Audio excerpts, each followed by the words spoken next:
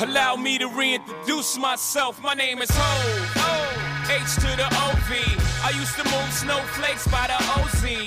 I guess even back then you can call me CEO of the ROC. Ho, fresh out the frying pan into the fire. I be the music biz #1 supplier.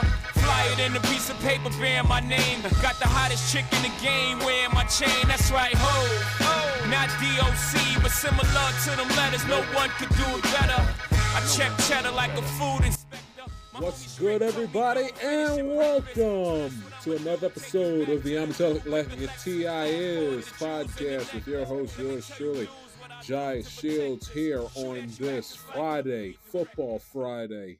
Football Friday, first one of the 2023 season, September the 8th, 2023. Got lots to do, jam-packed program here for you guys. Of course, recap last night's Lions and Chiefs game.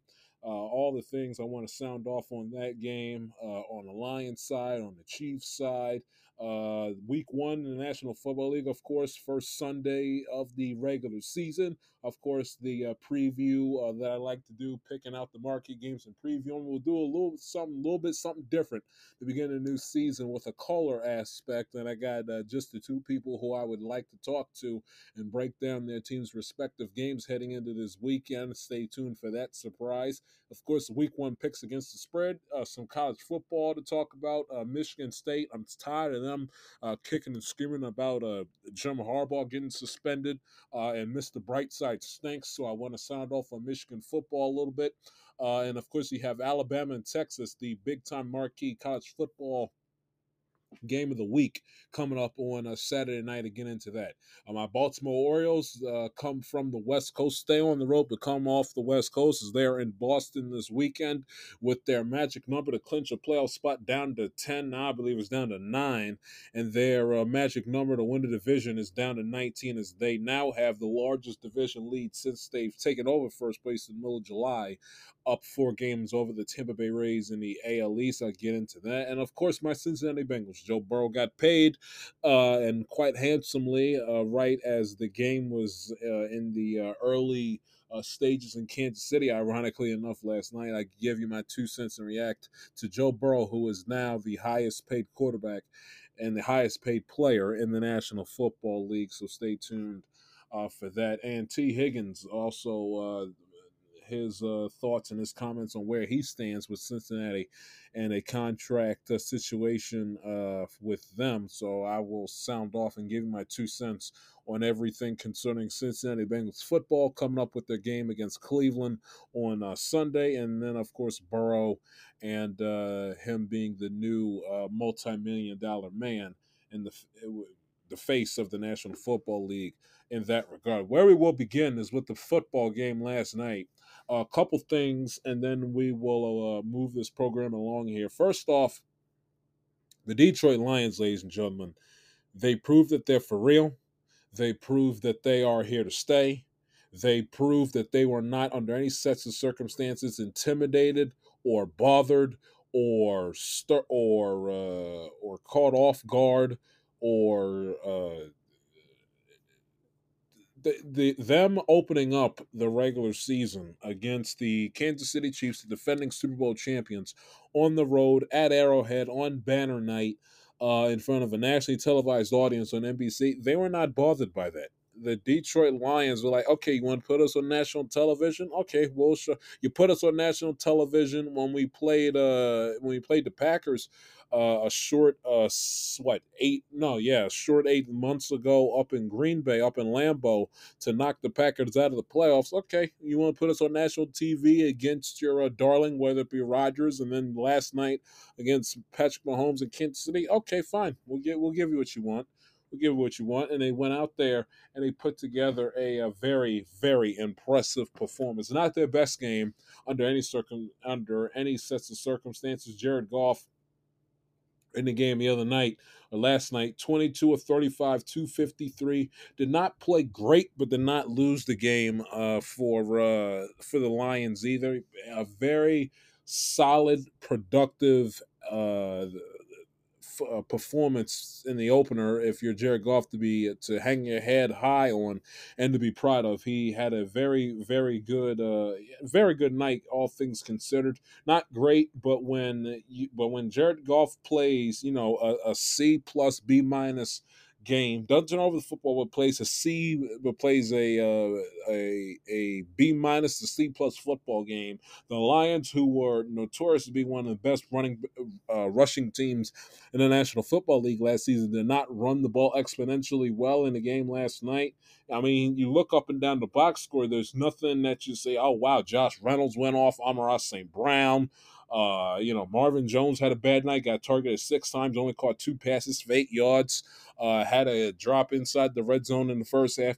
I mean, you look at Detroit on the offensive box score and you say, oh, real, nobody really, had a dynamic, memorable standout performance. And the fact that they were able to beat the defending champions, that's a positive thing. It's a positive when rebuilding teams or teams that were formerly bad that are trying to turn the peak and turn the corner and being a team that's competitive, feisty, but a rebuilding team that's not there yet, and you're trying to turn that corner to try to be that team that goes from being a tough out to a team that you gotta be on your P's and Q's and gotta give your best effort because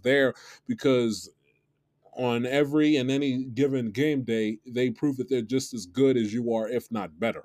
So when the Detroit Lions go out there and they don't play the best game and they go into Arrowhead and walk out of there with a win, when that place, it's impossible to win an Arrowhead in 2 months. September and in January. The Chiefs are one of the better football teams, if not the best football team in that building and at home in general. When home games at Arrowhead to begin the season and in the back end of the season in January. Mahomes, that's his first week 1 loss in the history of his career.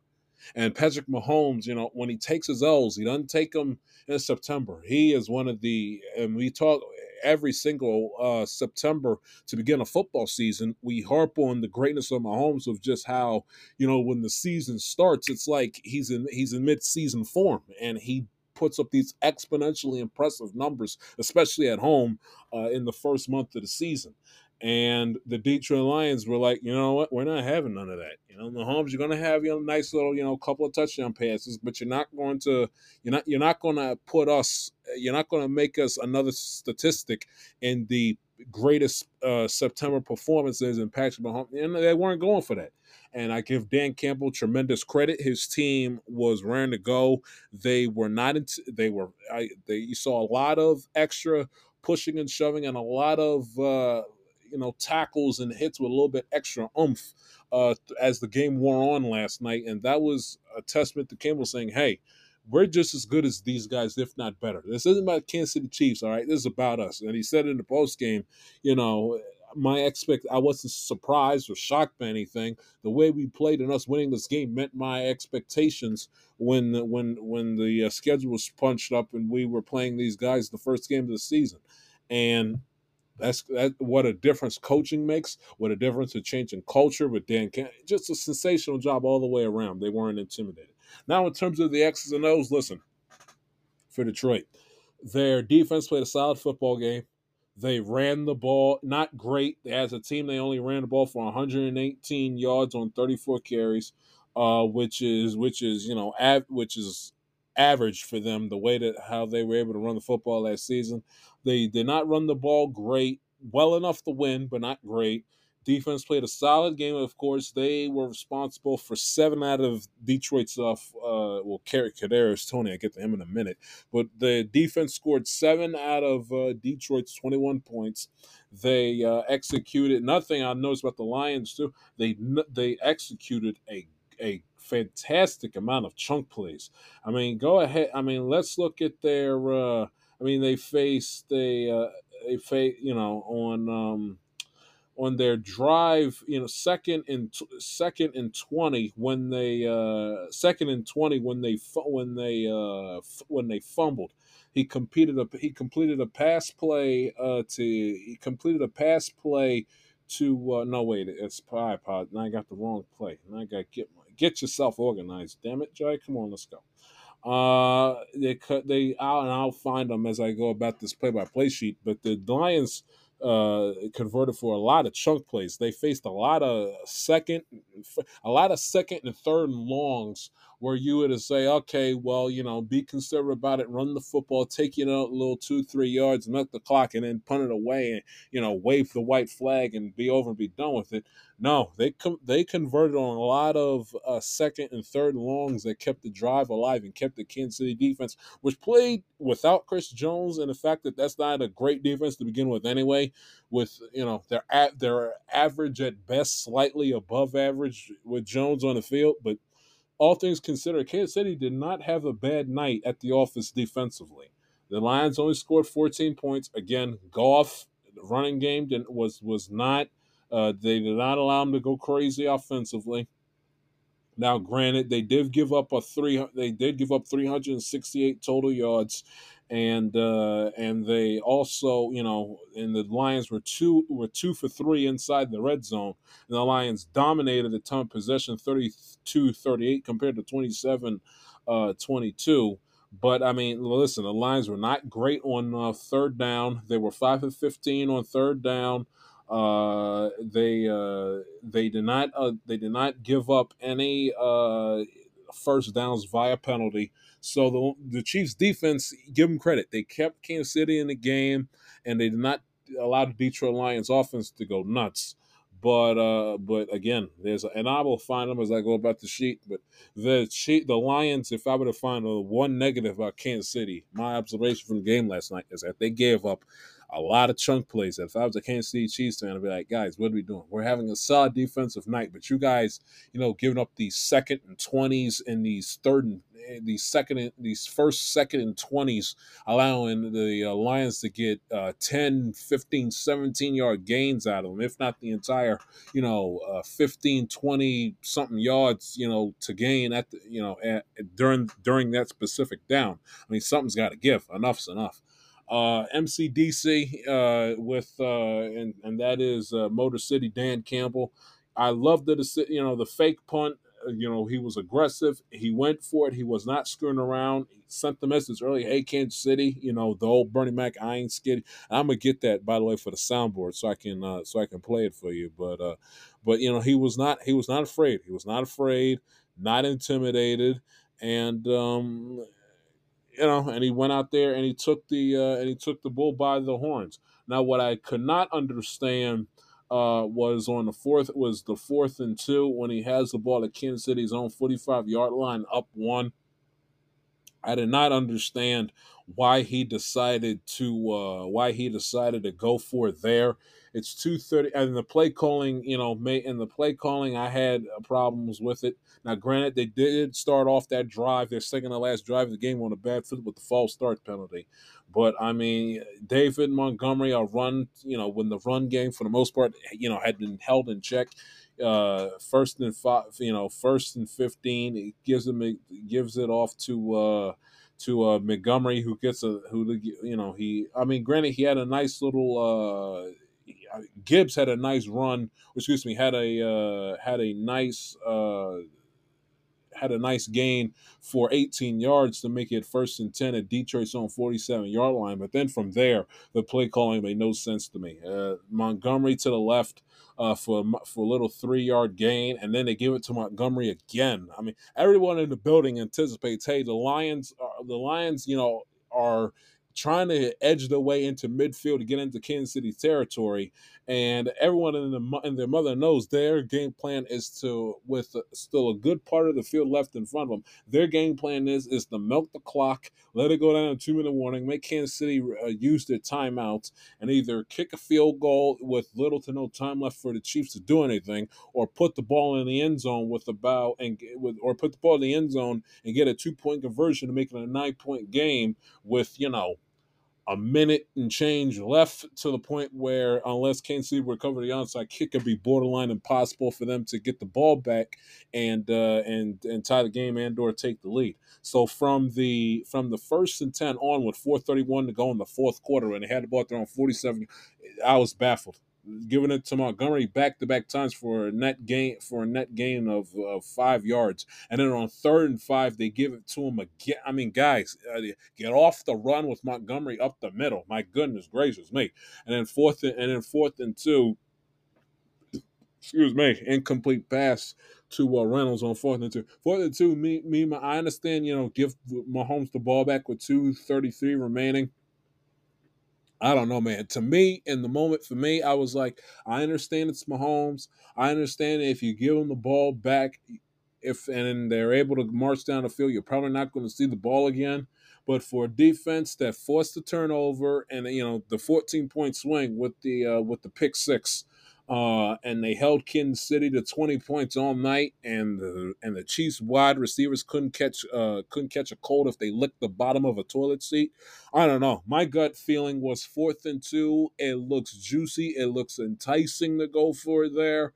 But I would have pumped the ball and pinned the Chiefs back within their own 5-yard line and dared Mahomes. I understand 2:33 and 3 timeouts with a 2-minute warning remaining, but their offense had an off night, and the Lions' defense was enforcing their pass rush. Although they didn't, get Mahomes down for it. Hutchinson had 3 sacks, had 0 sacks, 3 QB hits, and 8 pressures.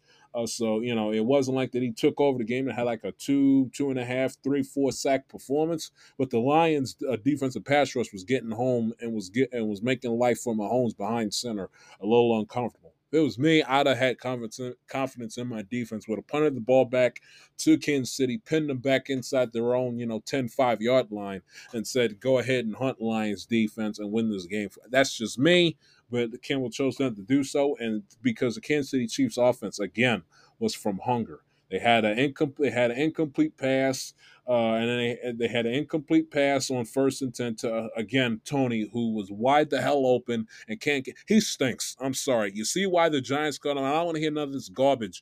Well, Tony, he doesn't stink. He's not a bust. He had the big run back in the Super Bowl. Who cares? I understand that they wouldn't have beat the Eagles. 9 minus 2. They wouldn't have beat the Eagles 7 months ago had it not been for Tony's run back. But please, his primary occupation is to be a wide receiver, not a return. Return men, they go on trees. His primary occupation is to be a wide receiver that's meant to catch the ball and help the Kansas City Chiefs offense move up and down the field. And him, with him getting wide open separation on his routes, and Mahomes is throwing the ball right in between the numbers and striking him right in his hands, and he's dropping it like his hands are made of stone.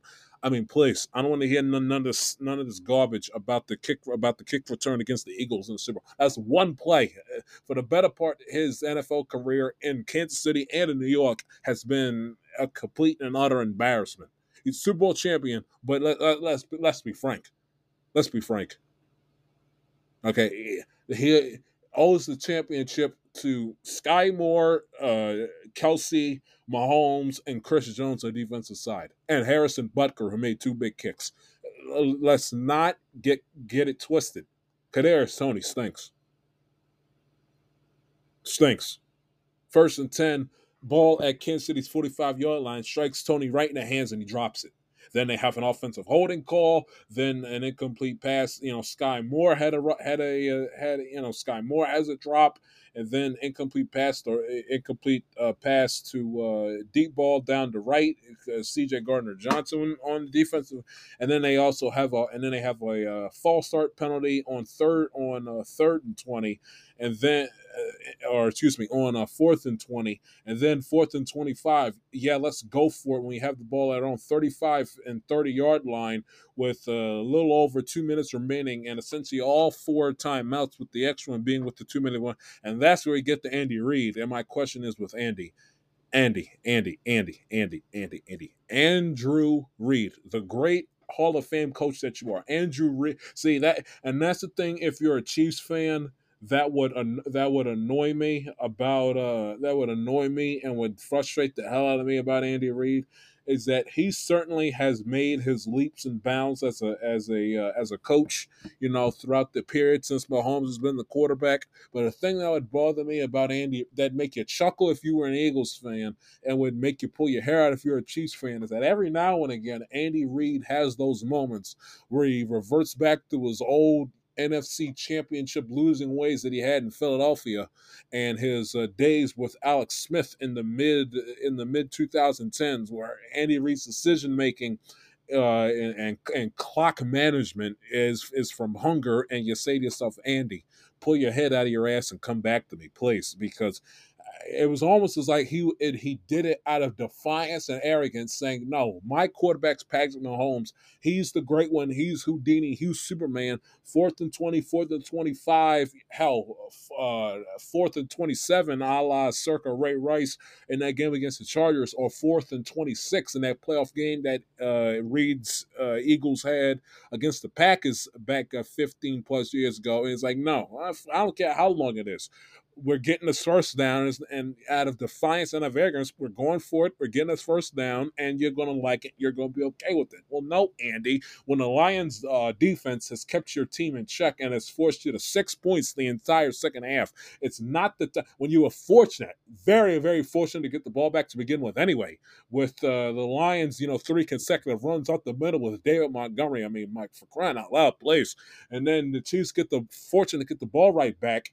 And you can't, your receivers can't catch a cold. Again, if they lick the bottom of a toilet seat, they couldn't catch a cold. And then 4th and 20, and then 4th and 25 from your own 35 and then 30-yard line when you have 3 timeouts, 2:09 remaining, and then so factor in the fourth one with the 2-minute warning. So unless the Lions put the ball in the end zone on their next off, not even, there's a good guarantee that if you punt the ball back to the Lions and your defense, puts together another stand like they did the previous defensive possession, you're going to get the ball back. You got your timeouts, the 2-minute warning, and there's 2 minutes and change left on the clock. And the Lions are going, and the field position for the Lions are not going to sit on the ball, inside the 20-yard line, sit on the ball, and do nothing. No, with the decent punt, you're going to put them in a situation where they got to sit back and think, and with a decent punt, you give the Lions the ball back, say no further than their own 30-yard line, 35-yard line, and then you make them think, hey, do we try to move the ball down the field and be aggressive and put the ball in the end zone, get a 2-point conversion, put the game away? Do we milk the clock and risk punting it back with 50-something seconds left and the Chiefs maybe have a timeout or two to work with? Or do we, or what if we move the ball down the field, we get inside, field goal range, Kansas City's defense holds, and they force us to kick a field goal to put us up 4 with an opportunity for Kansas City to get the ball back and possibly win the game. None of that enters Andy Reid's mind. Instead, 4th and 25 from our own 30. Yeah, let's go for it. What?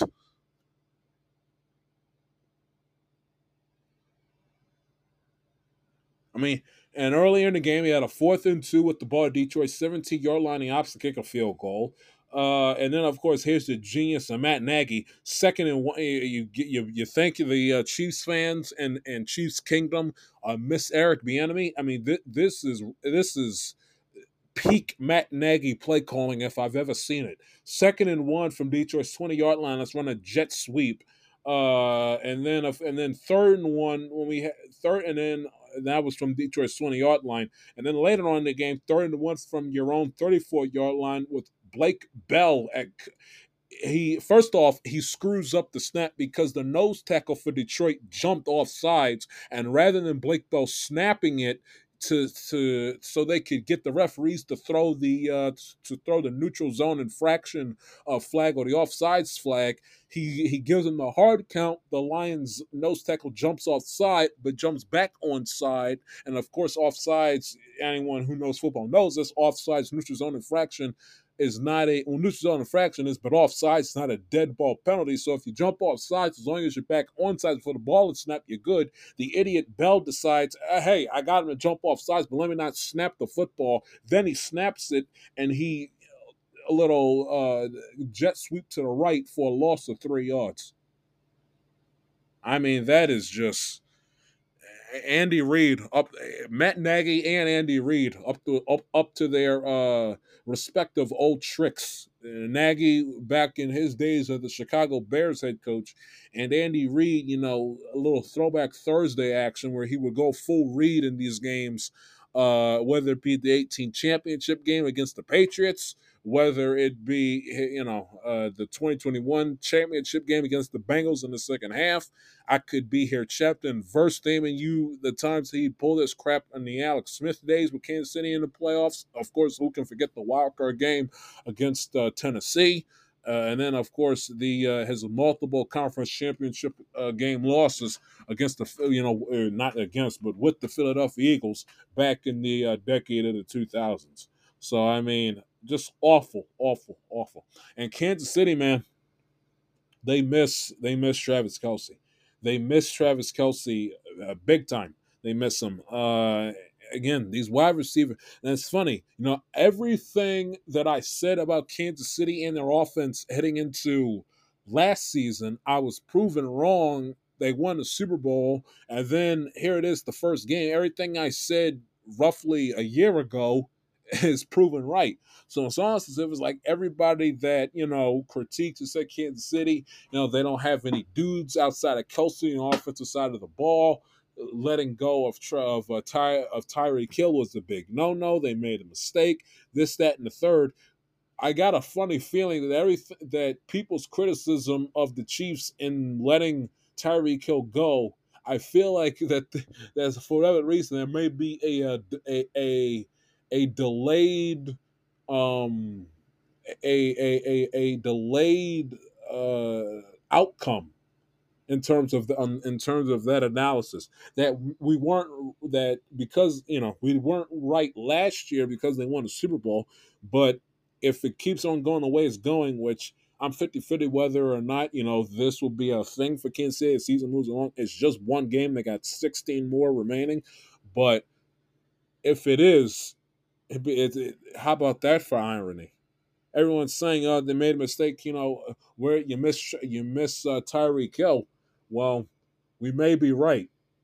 It took us a year longer than we expected, but if it repeats itself against Jacksonville, and hot, muggy, sweaty Jacksonville next Sunday afternoon against the Jags, and Kansas City loses, 31-17 or 31-20, and the team, and the Kansas City offense spins their wheels and hems and haws in four quarters, and Tony's dropping passes left to. Hey, who knows? Who knows? But listen, they miss Kelce, and it's getting to the point in Kelce's career where he's not. That was the first game he's missed in about 10 years. And it goes to show you that, hey, Kelce's getting up there in age, again, and every Chief fan, every football fan knows this. As great as Mahomes and Kelce have been as a combination, Kelce was there a good minute before Mahomes popped up and came onto the scene. So if I'm a Chiefs fan, I'm thinking, is this a sign of things to come? Because Mahomes be here a long time. Young guy, 26, 27 years of age, he'll be here a while.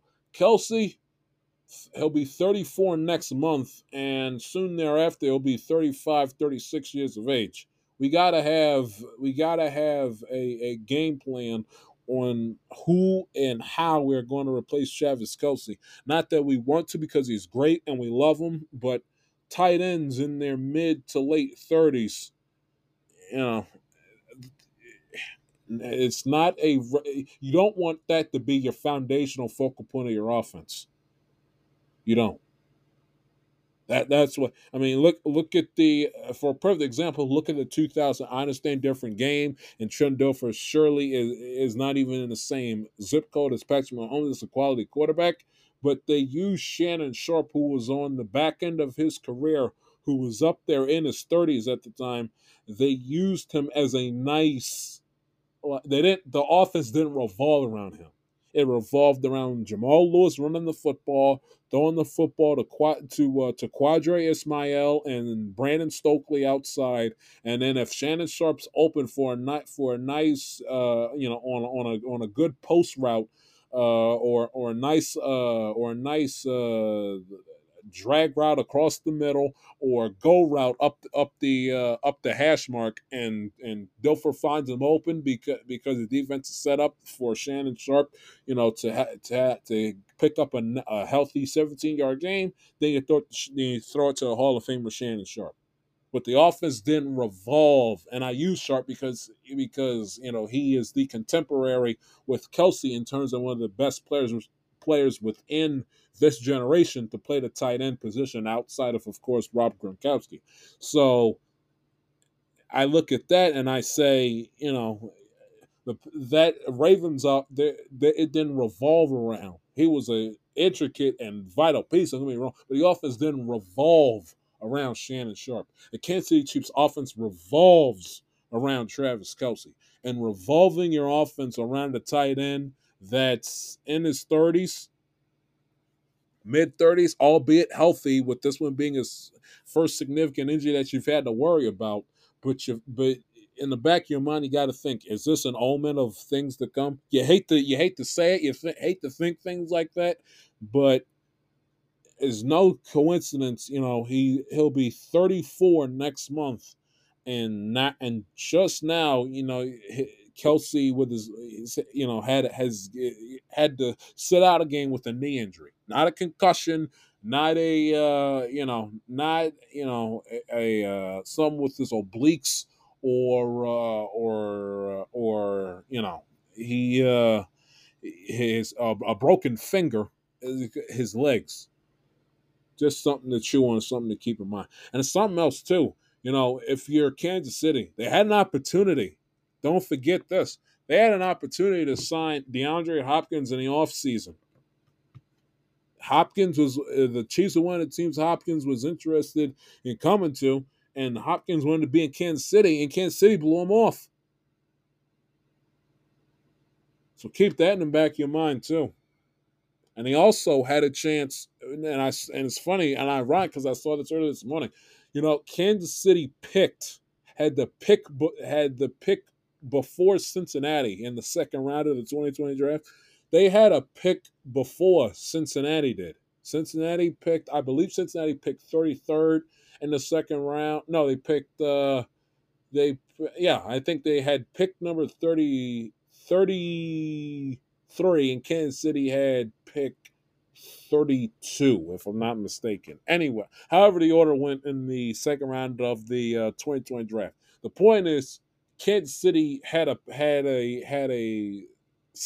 draft select they were on the clock before the Bengals were in the second round of the draft. You know who was still on the table at the time? Kansas City was on the clock in the second round. You know who's still on the table? T. Higgins. That's right.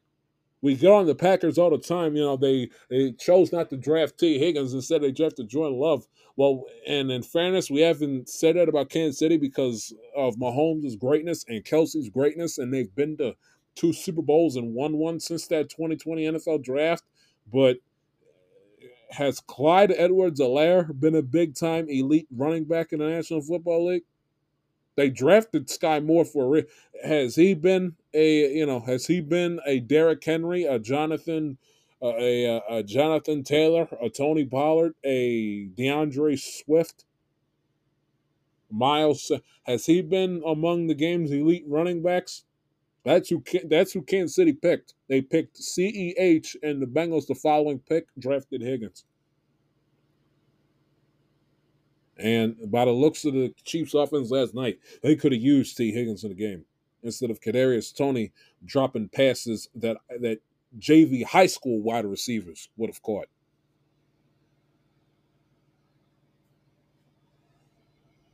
So that's an interesting nugget as we put that game to bed. Baltimore Orioles. As we switch over to the baseball right quick.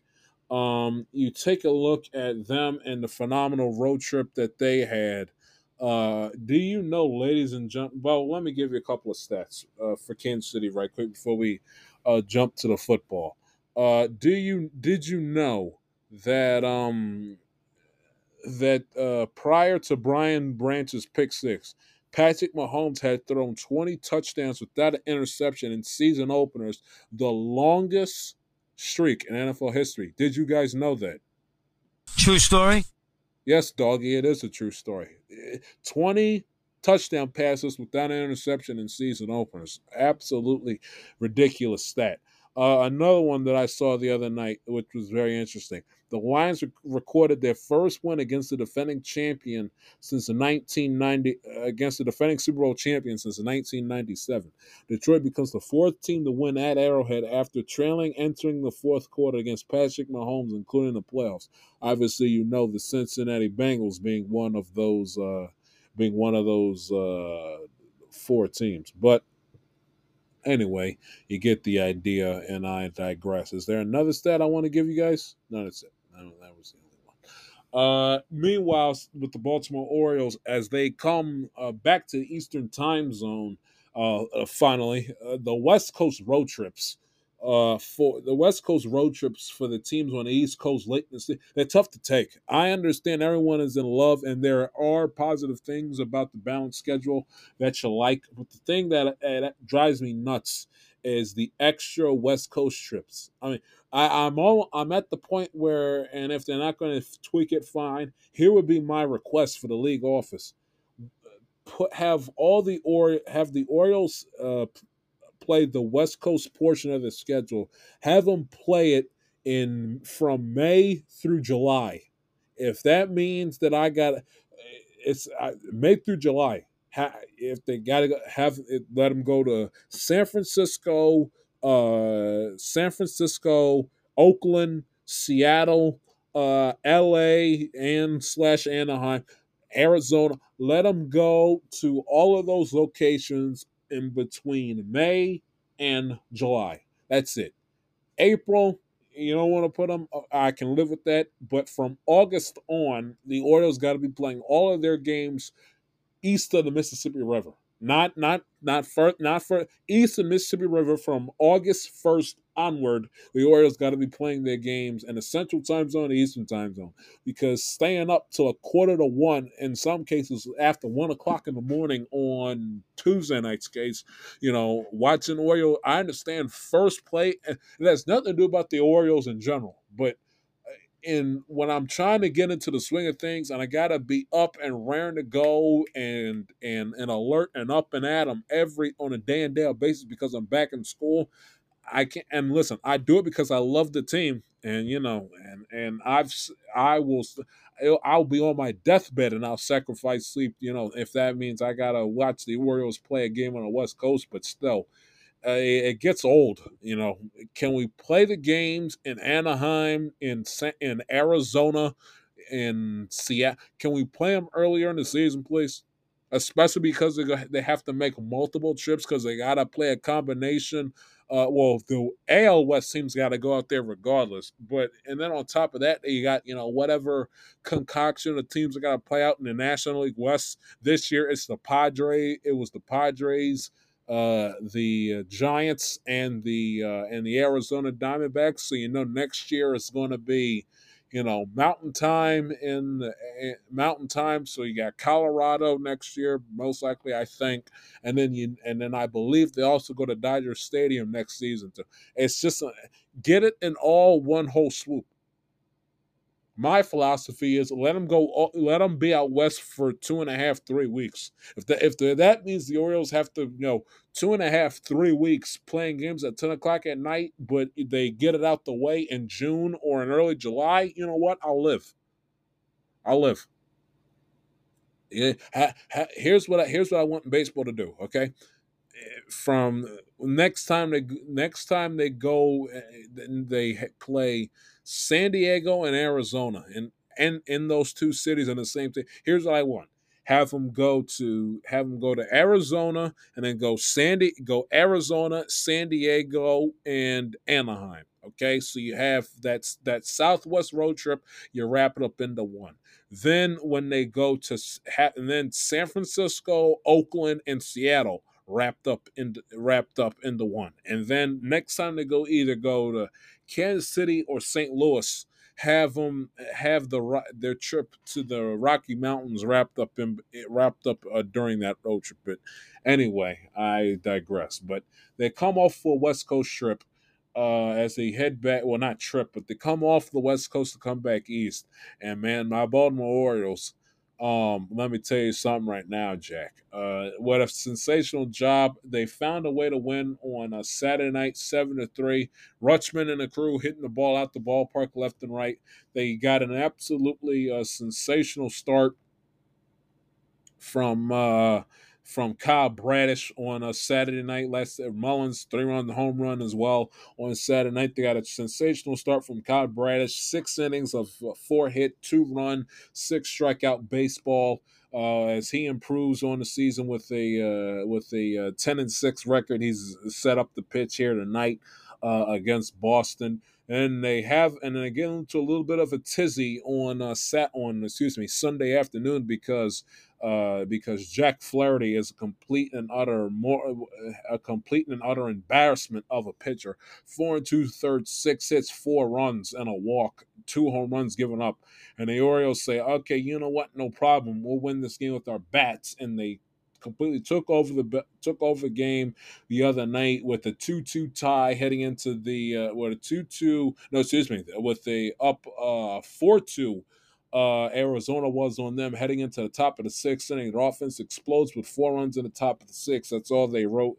1-8-5. They come into Anaheim. I screamed. It was a complete joke that they had a West Coast game on Labor Day, no less. West Coast game at 9:30 at night, and then getaway day on Wednesday, where they essentially have only one day to get used to the Eastern time zone, coming off of the jet lag and the red eye. They get the one day in Boston, and then that's it. That should have been a 4:30 game. I don't know what it's the Angels call it at baseball, a complete and utter joke. The complete debauchery of the schedule times for game 1 and game 3 of that series was an utter joke and a disgrace. But Monday night, they took care of business. Grayson Rodriguez, Garner Henderson, of course, with the 3-run home run in the top of the 7th inning that put the game out of reach. Grayson Rodriguez, you can't say enough great things about him since he's been back. 6 innings of 2-run, 7 strikeout baseball. They give up 7 hits, got knocked around a little bit, and walked 2 batters, but he kept the Angels offense at bay, struck out 7, a sensational job by him. And then Tuesday night, what a game that was Tuesday night. The Orioles should have lost that game about 3 times. They gave up two in the bottom of the 7th, they gave up 2 in the 7th, 1 in the 8th, and 1 in the 9th, and they kept the Angels around, but the Orioles scoring a run to tie the game and then take the lead in the top of the 9th inning, and then with an RBI ground out at the top of the 10th, the Orioles, man, they just don't die. And that was a game, and not a well-pitched game by Dean Kern by any aspects. Only gave up the 4 hits, but hit the 5th inning snowballed. He walked 3, gave up 4 hits, struggled to get out the 5th inning, went 4 2/3. But that was a game on Tuesday night. Me, as an Oriole fan, sat back and said, if Felix Bautista was healthy and would have pitched and would have gotten that 9th inning, we would have won the game right then and there at that moment in time. He didn't, of course, because Bautista's still on the shelf with the elbow problem. And that was a game that,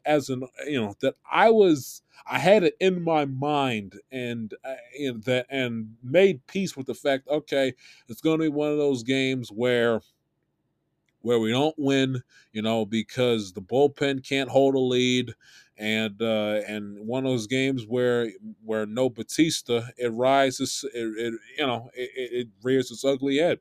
So I mean, it is what it is.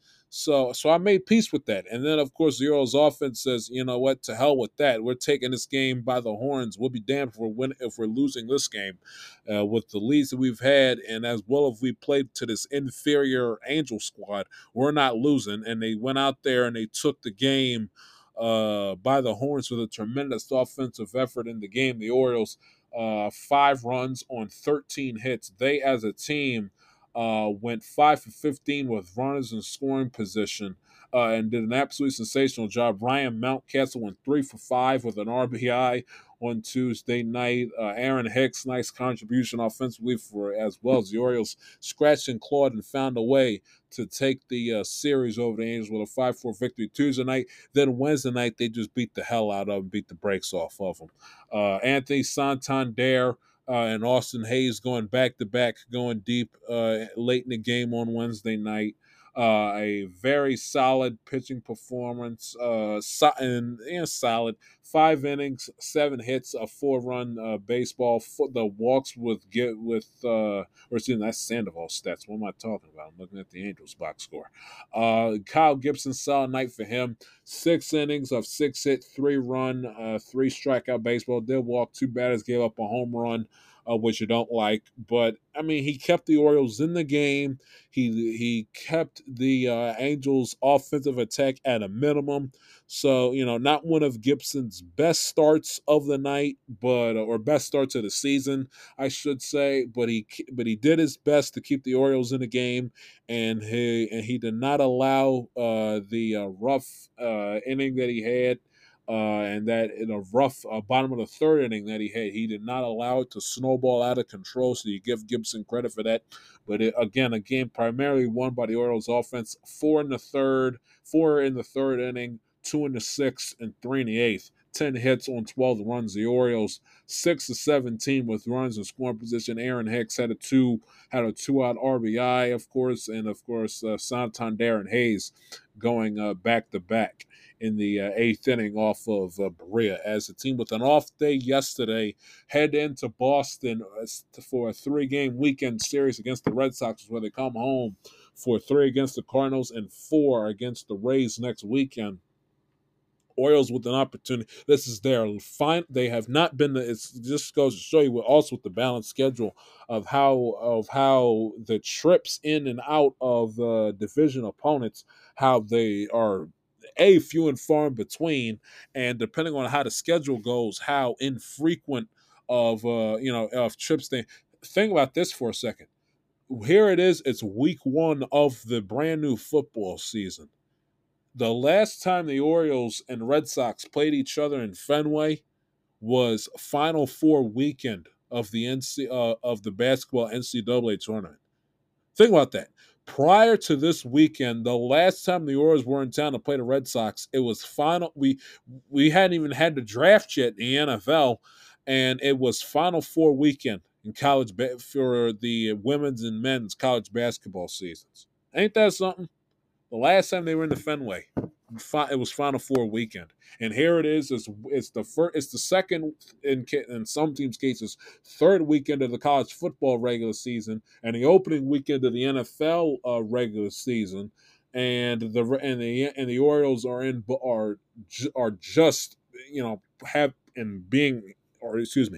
Orioles are just commencing their second series in Fenway against the division rival Boston Red Sox, which is hard to believe.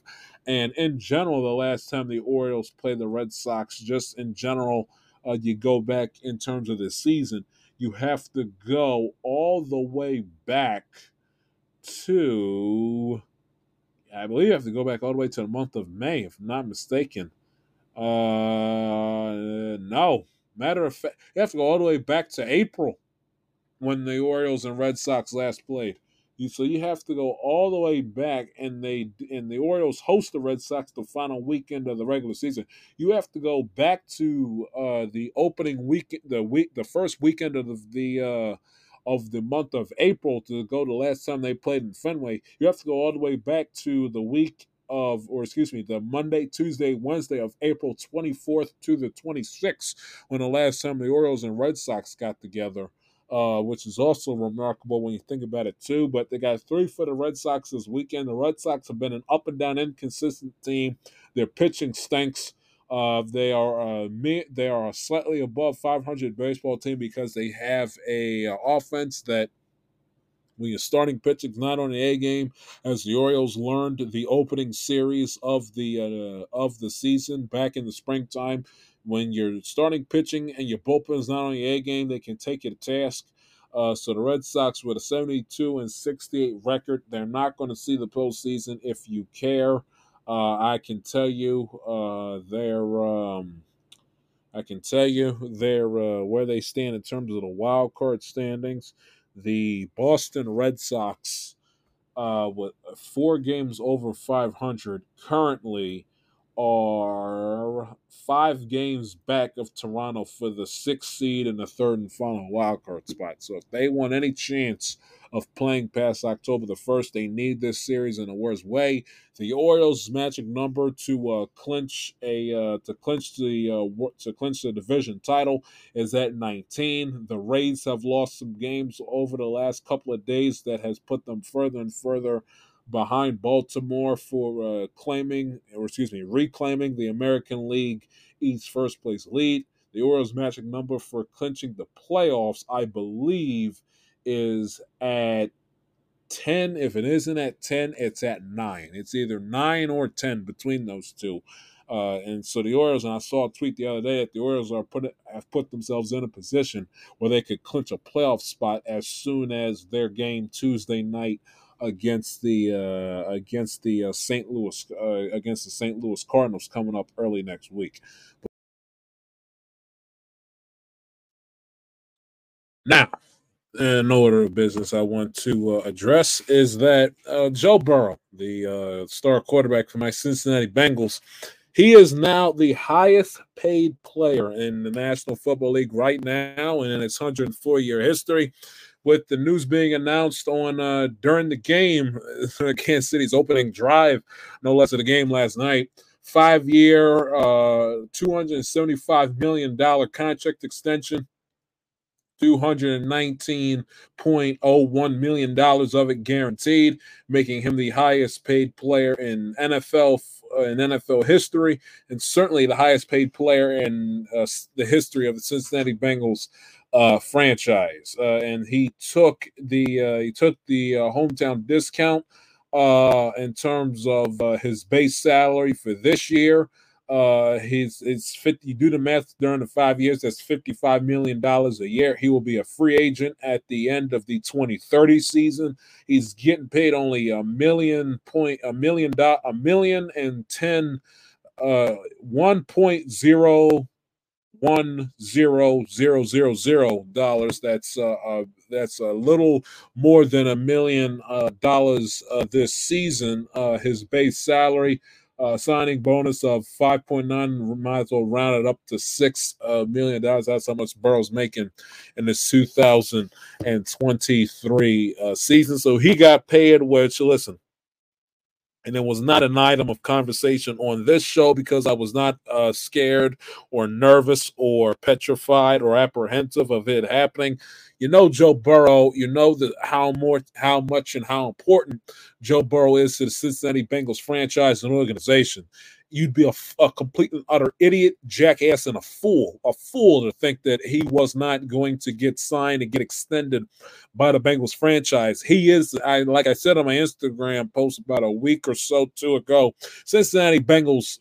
Joe Burrow is the Cincinnati Bengals. He is the Cincinnati. This franchise would be nothing. Now, you could make similar arguments about certain other teams with their friends. The Bengals would be nothing without Joe Burrow and as their starting quarterback, and it'd be a completely different football team. Completely different franchise and organization had not Joseph Lee Burrow be the QB1, and has not been the quarterback number 1 for the Bengals since he got drafted in late April of 2020. It's been a completely different organization since. Who can forget of the 10-7 record? The 10-7 record is first full season in the league. Back-to-back division titles, back-to-back AFC Championship game appearances, an AFC Championship and Super Bowl appearance in that magical 2021 season. Of course, the relevancy and a topic of conversation amongst, all sports talk, television and radio and social media on Twitter and Instagram and TikTok and the nationally televised games, 425 on CBS and the plethora of primetime games on Thursday night and Monday night and Sunday night games. Franchise has the best the Bengals franchise has ever been, with Joe Burrow being the starting quarterback now, compared to when he was in college and in high school and so on and so forth. So signing him was a no-brainer. It was a matter of when they were going to sign him, not if. And Joe Burrow gave the quotes. I read his quotes during his his Wednesday afternoon press conference, saying this is the place I want to saying, among other things, this is the place I want to be for the rest of my NFL career. I love it here. It's going to get done. It's not a distraction, or it's not an item of concern for me right now. My goal is being healthy, which he said he was. Zach Taylor said he was. He's raring to go. It's a matter of that and him performing his best and putting together a best ever in the offensive game plan, being on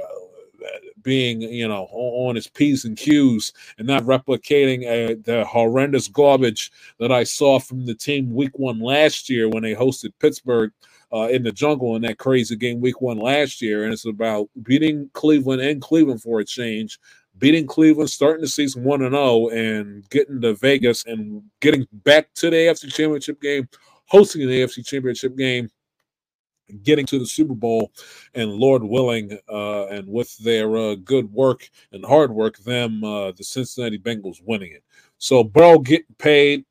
Congratulations to him and the members of his close circle that certainly feel like they're the ones that got the big time contract. Certainly deserves it. Hands down, Joe Burrow, second best quarterback in the National Football League, and the best quarterback in the National Football League, not named Patrick Mahomes, deserves every single penny. There's not much more you want me to say about that.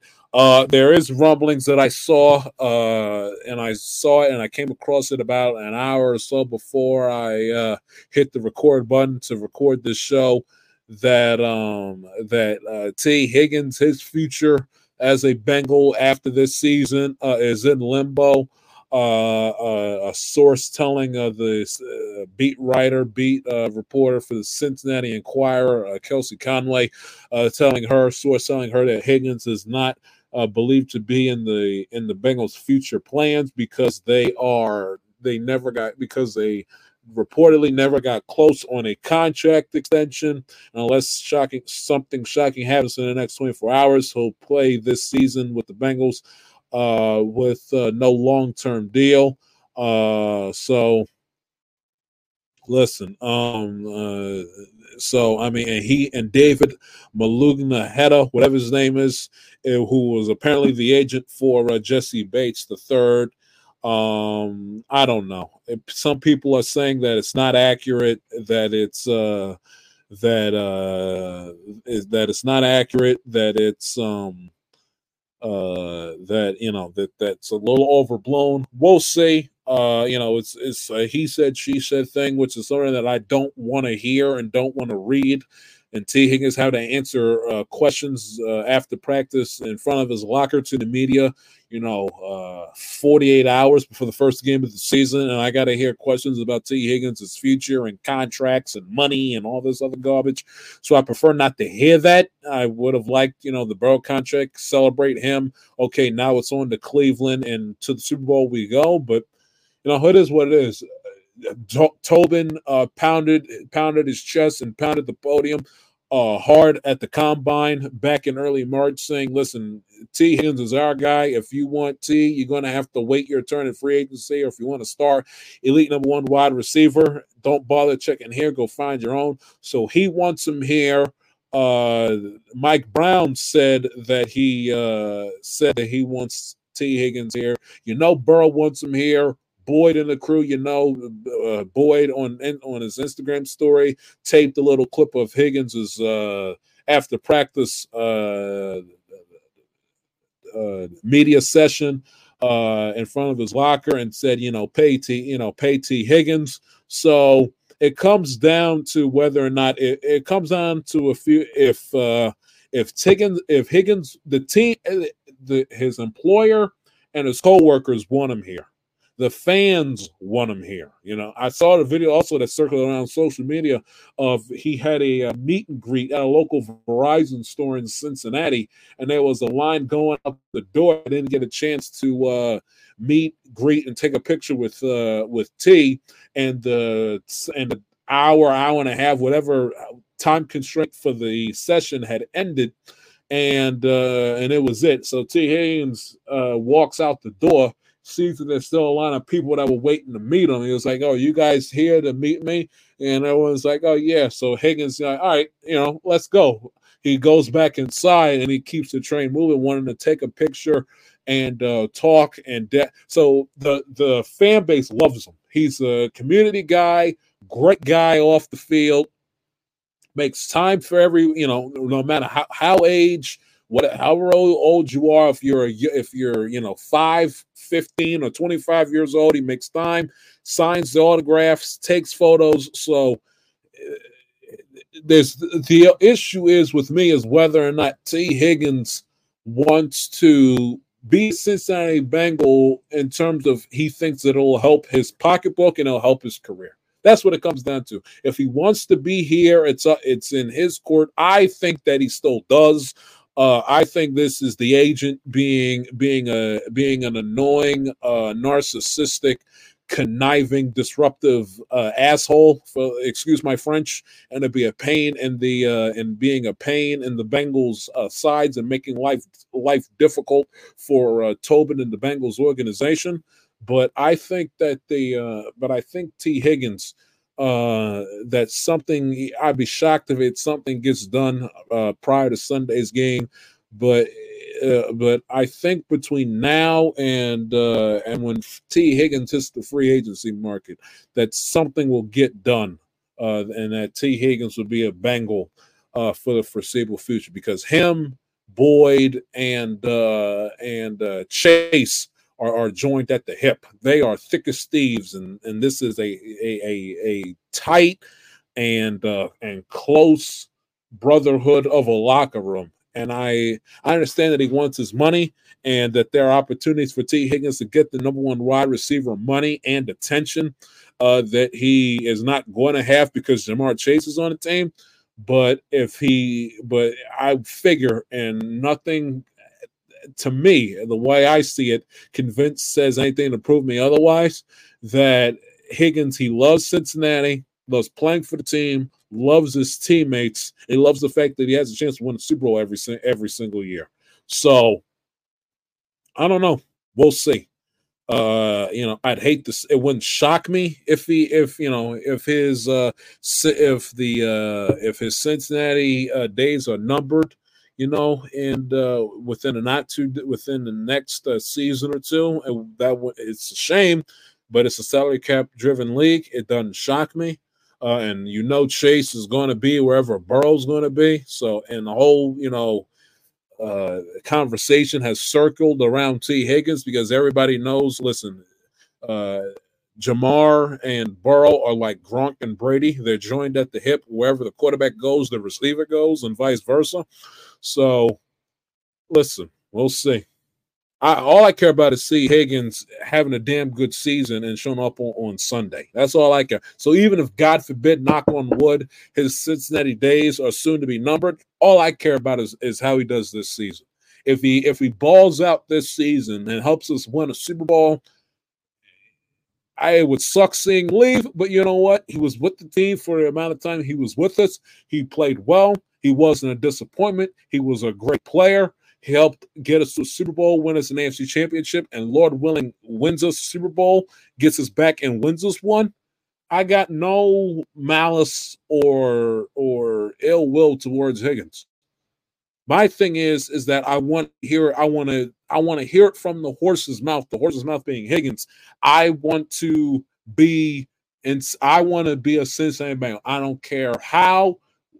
Get it done. I want to be here for, like what Burrow said in the press conference. That's what I want to hear. That's it. Now, he doesn't have to say it right now. That's the ball's in his court when it comes to him saying that, but that's what I want to hear. I don't want to hear, gymnastics with sources and with reporters and the agent, thinking that he represents the player. He doesn't speak for the player, he represents him.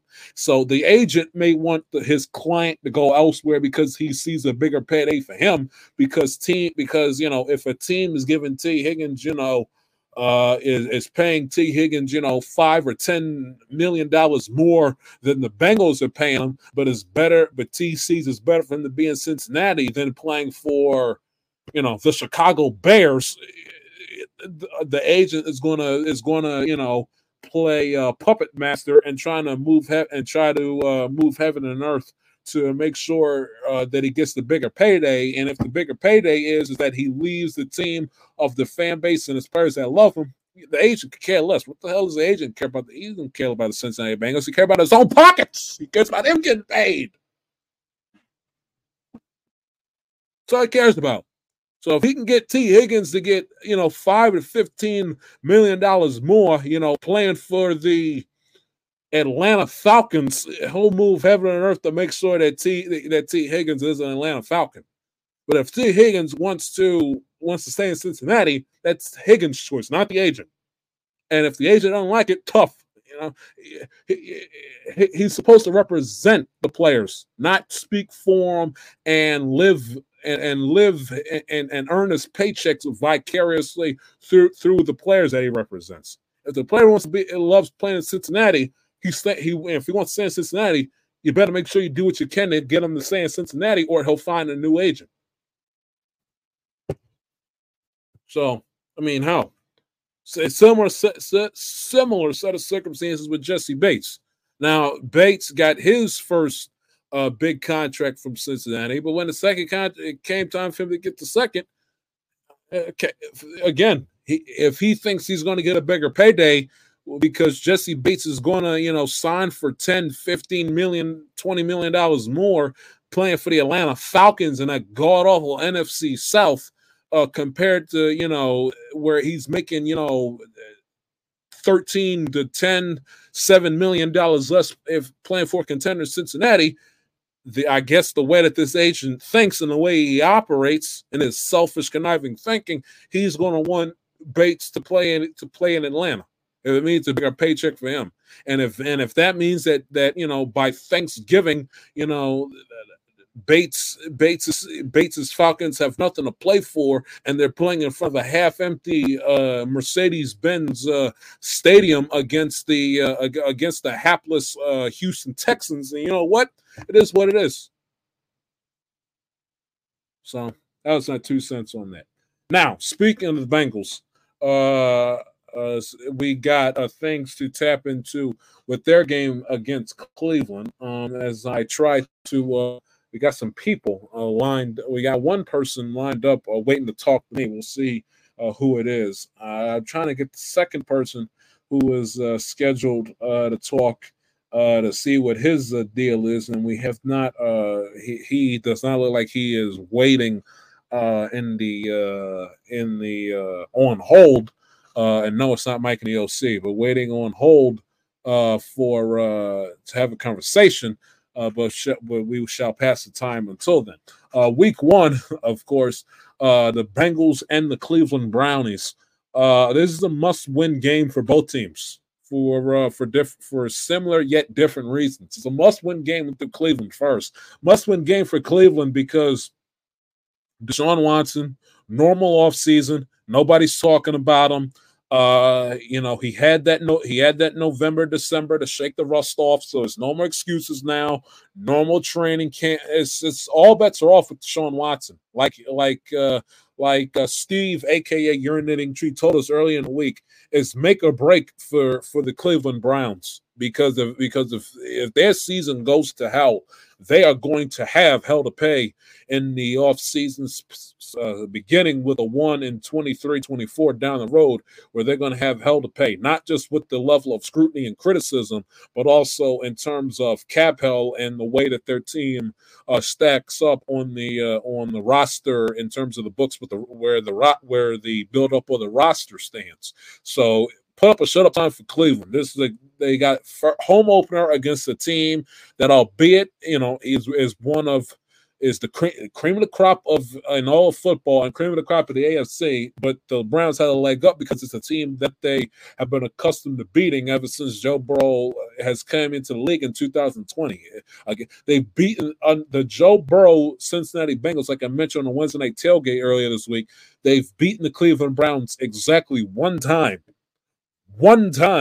in his NFL career. One time they've beaten them once. Or excuse me, one time is the only time that the Bengals have beaten Cleveland, and that was last December. And that was last December, week 13, 14, whatever week it was. One time. They've never beat week 2. This Joe Burrow's second game as a pro on that Thursday night. Myles Garrett made life a living hell for him. And then, of course, he got it. And then, of course, and of course, they also lost in early November, in 2020 in Cincinnati, about a month or 2 months later, in that 2020 season, Burrow's rookie year. 2021, they lost and got blown out in that game against Cleveland and Cincinnati in early November. They got blown out. Burrow threw the pick six award, and it was just a complete and utter dumpster fire of a performance for Burrow and the Bengals that game. And then, of course, the second game, they played them week 18, but they had clinched the division a week before against Kansas City, and the game didn't mean Cincinnati lost, but the game didn't mean anything. And then last season, they play them on Monday Night Football Halloween night, and the Bengals get blown out the building, and were sitting and looking at themselves dead in the mirror through the first 2 months of the season with a 4-4 record, and the team's season essentially hanging in the balance. So, and then of course they beat them in the aforementioned game last December. So Cleveland, no excuses. You've beaten Cincinnati all these other times. What stopped you from doing it again? Week 1, normal off season. They've had some injury. The injury report has looked rather spotty throughout this week, but you got Myles Garrett there, who has made life again a living hell for Burrow since he's came onto the scene in the league. You understand? You got Jawan Thornhill, who was questionable and did not practice with a calf injury. Denzel Ward did practice today, so it looks like he'll be a go with the battle between him and Jamar Chase. Go up and punch Cincinnati in the mouth. No, I don't want, objectively speaking, punch Cincinnati in the mouth and say, hey, I hear all this talk about the Bengals with the Ravens, and even to a certain degree the Pittsburgh Steelers. We're still a team to be reckoned with in the AFC North too. So I expect, and I'd be shocked. Now I'm interested to see how Deshaun Watson will attack the Bengals' young secondary, of course, the 2 brand new starting safeties in replacement of Von Bell and Jesse Bates. But I'd be interested to see how Deshaun Watson and with the deep ball attacks the safeties, and not just with the deep ball, but in general in the passing game, how he attacks the 2 young safeties for Cincinnati. But Myles Garrett, you've been on Burrow like white on rice in the previous matchups. I understand new revamped offensive line, but what's stopping you from doing it again? So if this is the game that Cleveland needs and not only for a leg up to possibly win a division, but a game that they need for them to make a statement to the rest of the league. Hey, we're a team to be reckoned with within the North too.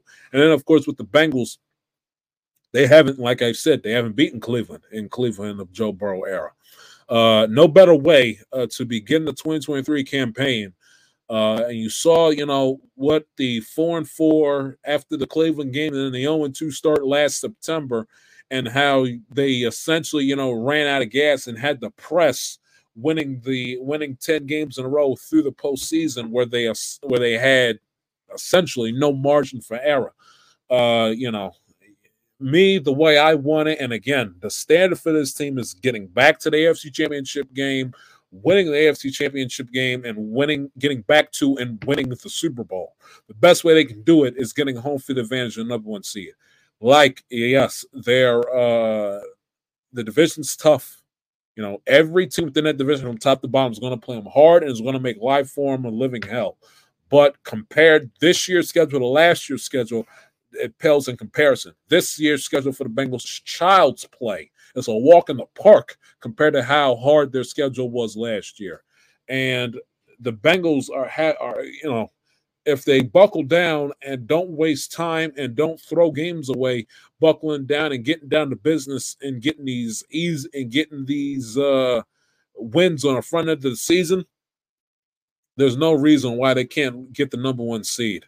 And the best way they can do it is, like I said, when I broke down the schedule a couple of episodes ago, the way that the Bengals schedule shapes up, there's no excuse why they should not be undefeated heading into the San Francisco game on October the 29th. They got the Browns, the Browns and the Ravens, two divisional opponents, but they got also the Rams, the Titans, the Cardinals, and the Seahawks at home. No excuse why. And in a Week 7 bye, Week 8 they should be 6-0. Case closed. And you look at all the years why Kansas City, even with years where Kansas City doesn't look like Kansas City, a la last year. Well, how they end up with number one seed? Well, look at how they begin the season. In September and early October, the Chiefs don't waste time. They see teams that, albeit they may give them, you know, they may give Kansas City a hard time, a la the Chargers, but they don't waste any time. Divisional opponent, okay, it's who cares? Find a way to win.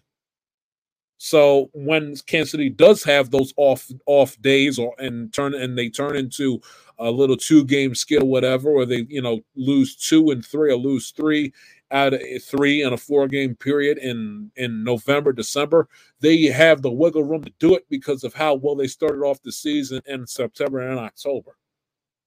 So they have to start the season out on the right foot.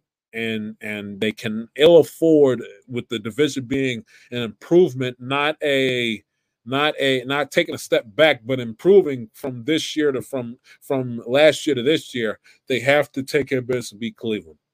And a similar thing, like I mentioned with the Jets and relating it to New England, for a psychological standpoint, they got to go out there and beat Cleveland in Cleveland this weekend. So I think it's going to be a low-scoring game. Battle of the defenses, war in the trenches. What team's gonna do a better job of running the football compared to the latter? Joe Mixon's got to have bounce back season too. You know, with him being in the news during the off season and the substandard season he had last year, outside of 2-3 games where he showed up, bounce back season for him too. Got to be able to run the football, and the team in general has got to be able to run the football, have that healthy balance. Because again, I can't stand it with the court, even as great as Burrow is. Can't stand it when you're forced to have him drop back the pass 35 to 45 times a game. That's especially against the elite pass rush such as like Cleveland has. It's a recipe for disaster and failure, and putting Joe Burrow in a prime situation for him to get hit, which I don't like. But anyway, Bengals and Browns, game number 1. Game number 2, 49ers and Steelers. Interesting game. Bosa signed. It's funny. Just as soon as I clicked the stop record and upload button for the show I did earlier in the week, all of a sudden news breaks. Oh yeah, the Nick Bosa holdout is over. They've reached a contract agreement. So he is there. Be interesting to see how rusty he is with him not being a intricate part of the training camp and part of the training camp activities for San Francisco in the month of August. So we'll see.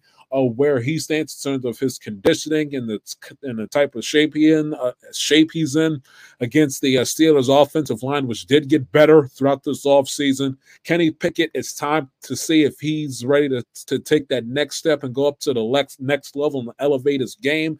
You know, George Pickens is going to have a very good season. The elite wide receiver that he proved with his stats and his numbers, with his stats and with just passing the eye test last year for Pittsburgh. Freiermuth, of course, the tight end. Najee Harris, one of the best young running backs in the game and all of football. So the 49ers defense, do not take the Steelers offense lightly and do not take them for granted. Brock Purdy, you know, after 7 games, will he continue to prove that he's the real deal? Or remains to be seen as well. And how is that elbow, of course, with the elbow injury that he sustained in a championship game against Philadelphia 8 months ago? Be interesting to check and see where he stands in terms of his health and his productivity as well. That's another low-scoring game with 2 very, very good defense. Of course, T.J. Watt among the elite pass rushers on both sides. And then, of course, with Alex Highsmith, of course, the elite linebacker for Pittsburgh, and them signing Patrick Peterson, looking forward to his Pittsburgh Steelers debut as well. I anticipate a low-scoring game for that one as well. Now, we are beginning to do a little bit something different, with today being, of course, the 5-year anniversary, if you can believe that, the 5-year anniversary of the first ever episode of the Amatella Catalias podcast. We're on a Sunday afternoon week 1 prior to the beginning of the 2018 football season. I looked at my Blue Yeti microphone that was sitting on my desk that my parents had given me for Christmas the winter prior, and I said, you know what? I got a lot on my mind, stuff to say. A football season's upon us. Let me crack this thing open and see if I can, and see, you know, where this microphone and where this show takes me, if it gains any traction. And for a random nobody, you know, from good old 410 Baltimore, Maryland, you know, I kind of have built a minute and small fan base, but it's a fan base nevertheless. 5 years to the day, the first episode of the Amatella Catalias podcast. So with it being the 5-year anniversary, 6th football season that we will be on top of here as a program, why not do a little bit something different and bring in a caller aspect like you hear on live Sports Talk Radio? Why not bring in the caller aspect to the program as we are set to kick off and debut another football season here on the podcast? We have not had him on in a long time. And he is a Dallas Cowboy fan extraordinaire, and he drives me crazy with his Cowboy picks and his Cowboy takes and his Cowboys predictions. He is a best friend of my younger brother, Ian, who is getting ready for Rams Seahawks this weekend, in between flipping burgers at a McDonald's coming up. But friend of the program and a good friend of mine who I've known for going on 10 years at this point, it's hard to believe, the one and only, the Greek freak himself, Jacob Bublabasis. Good afternoon, Jacob. How are you today, my friend? Okay. I'm doing good. I was glad to be back. It's been a while. It's been years, I think, for real. But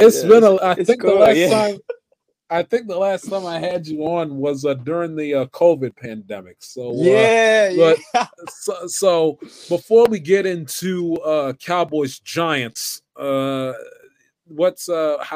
dorm life? I believe you're a student at Bowie State. Give me a couple minutes on the college scenario for you as we begin a conversation.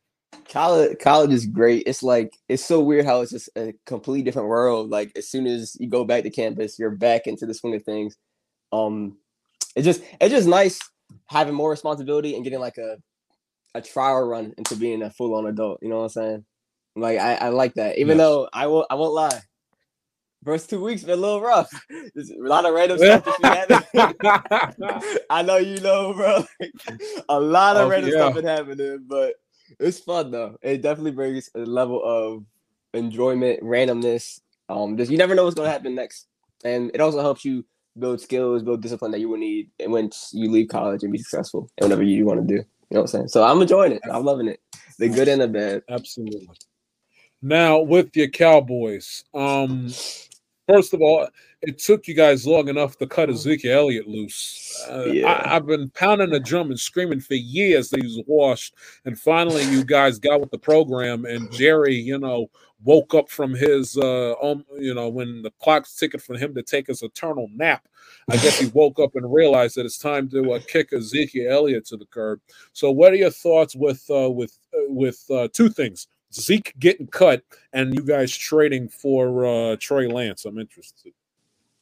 Yeah, with the Zeke, it's just that one hurts because Zeke, his decline was gradual, but it's every year it just you could tell bit by bit. And I think in the beginning, I was definitely still rooting for him. I think everyone was still rooting for him, at least Cowboys fans wise. But as we get, especially last year, but the year before, as Tony Pollard first pulled up, and you kind of see we had someone there. And then last year, where he literally blew up, like hit the best career of his season. He was outplaying Zeke, getting more carries than Zeke. And they did work well together, but Zeke's getting paid way too much for him to play at the level he's playing. I don't know. I mean, technically speaking, I guess he is washed. I still think he's a solid back. He is. He's not a Cowboy, so you don't have to protect him anymore. The man is washed. I still think he's solid. It's just the contract situation, just you can't have that, especially with how much money we're dealing out, who we're trying to sign, re-sign, and then it take on top of it, like we get rid of Amari Cooper for contract reasons, but then we had Zeke. Yeah, let him walk to Cleveland. Yeah, and Cooper we really missed that last year. I will say that, but it just sucks. It sucks, but I'm not like he should still be on the team. I know he should have been. He needs to go do his own thing. I hope he got success in New England, but. That's just how it be, bro. And then with Trey Lance, go ahead. Yeah, with Trey Lance. No, you first. It was surprising. I will not lie, because that was just random. Like I heard Jerry Jones said it was a spur of the moment. They just want to get it done as fast as you can, and it was random. I don't completely hate it per se, because Dak's contract with Dak. Dak's my favorite player. As much as I love him, his window with this team is slowly closing. Like the team we have now is really win or bust, like for real this time, because team wise there's not much better we can really get, like on paper, talent wise. I don't think there's much especially coaching wise, well, besides the head coach. Yeah. But there's not much better we can get. So it's really these next 2 or so years where he needs to at least get us there if he wants to continue to end his career. And Trey Lance, now I'm not one of those people saying that Trey Lance going to be starting now. I think he's got hurt. He never really showed his potential. If he can nurture something to where once Dak's time is done, he can come in. I'm not mad at that really. But that's if it's not like Trey Lance is him. Yeah, people are just seeing the potential that he had on top of him being a Cowboy, and there always being a quarterback controversy being in Dallas. People are going to push the narrative. Right. But I'm not completely opposed to us getting him, because it could work out in the long run. Like once Dak's time is over and a quick transition, so we don't have to go on a full-on rebuild per se. I think he was brought in more of as a motivational. I think he could be. The stars could align, no pun intended, for him to be the starting coach. But I think for this season, bringing him in right before the start of the season, he was brought in as a motivational pawn to say, hey, Dak, get your ass in gear, or here's your replacement right here. You can introduce yourself to free agency. So have fun. Now, I'm interested in this because you're away at college. Now, you're in luck because the Cowboys, I'm looking at the schedule, they only play 2 games in the 1 o'clock window, as hard as that is to believe. They week 8 against the Rams on October 29th, and week 11 in Carolina against the Panthers on November 19th. How are you now? You're no. It's not the worst thing because they are a national team and are on TV a bunch. But how are you handling away at college? How are you going to watch the Cowboys games? Obviously it's a Sunday night. You have a Sunday night game, and then you have a Sunday night game, and then a Sunday night game week 5, and then you're on Monday Night Football week 6. But I would anticipate your game, even though it is at 4:25. That game against the Cardinals is not a national game for Fox next week, or excuse me, in week 3, and then week 4 it might be. I'm not sure, but how are you? But week 2 is against the Jets. That's the 4:25 game of the week on CBS. How are you going to? Did you get the NFL Sunday ticket student discount or no? So for now, I'm probably just gonna do because I have the streaming through the cable provider. So since we are primetime most of the time, it's not really an issue because usually I can get it on my TV or my computer or a small device. But I think the real struggle is come Sunday, a week of procrastination. Assignments due the same night as the game. It's hard watching the game and trying to do work at the same time, bro. Like, well, you know what you have to do. Once you're done with me, hang up the phone, buckle down. No parties. No, you're too young to go to the club anyway. You're only 19. No parties. No girl. None of that foolishness. Oh, you're done with me. One. You hang up the phone and you do your work. You do whatever assignments, whatever homework you gotta do. So you get it done now. You get it done Saturday. See, I've had this game plan since I was in middle school. Oh, and I haven't perfected it until I got into high school. You sacrifice. You want your Fridays to yourself. Have your Fridays to yourself, but you sacrifice your Saturdays only during the football season. After the football season, definitely. But during the football season, you want your Sundays. You got to have your Sundays so you can watch football. At least your Sunday afternoons, so you can watch. You don't have to worry about the only stress you should have to deal with on Sunday is your team winning. That's it. So you sacrifice so you get done with me. You hang up the phone. You hit the books the rest of this afternoon into tonight, and then if anything that you can't finish tonight, you get done tomorrow, so you got all day tomorrow to deal with it, and even Sunday, get it done. Wake up early, do it, take care of it Sunday morning. So then, your team's in prime time. So what you really should do is if you want to ignore my advice, make sure that all day Sunday up until 8:20, you're doing schoolwork. So by 8:00, you're done. All you gotta do is watch the Cowboys, and then that's it. But for games you play at 1:00, 4:25, do your work at the back do your work at the front of the weekend, so you have your back end of the weekend all to yourself. That would be my advice. That is smart, but I'll be honest with you. The function pulls up on Saturday, I might have to slide. It might just be Sunday 11:50. I'm still working, trying to get it done. I ain't gonna lie to you, bro. That's what it was last semester. I ain't gonna lie to you. Get it. You've had all summer to swim in the pool. It's still the same pool. The same people it's going to be. You're not missing anything. Get the work done, so then you can have your Sundays to yourself. But it doesn't. How are you going to watch the out of market games? That is my question. Yeah. So Panthers and Cowboys is not going to be a nationwide game. So this is all quotation marks. Nothing serious, of course.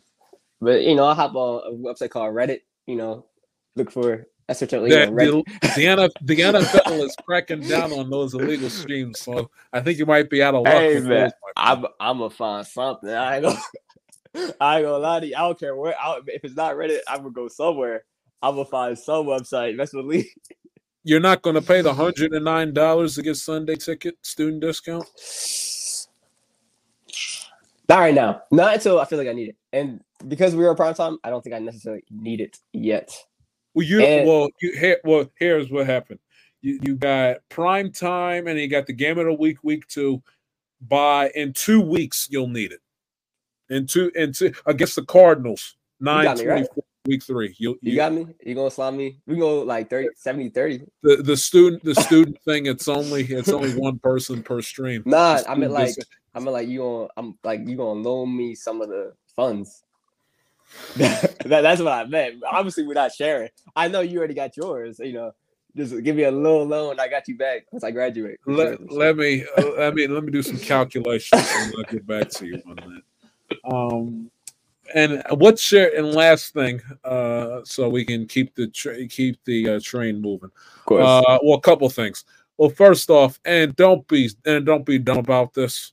Are the Dallas Cowboys really in your heart of hearts going to the Super Bowl? I'll say this: the NFC this week. NFC this year is kind of an L in my eyes. If we can outbeat the Eagles, we can outbeat the NFC. Because besides the Eagles, the only team we really got to worry about is the Niners. And we not losing to them 3 times in a row in the playoffs. That's not happening. We have the past 2 years, 12-5. We are finally hitting that consistent momentum.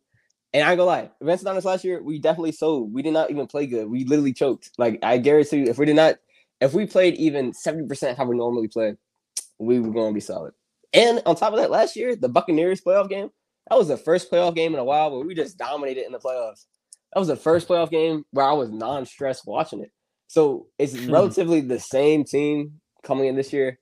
Dak, a full off season being healthy, hopefully. And as long as we play, we just choke. That's literally all it is.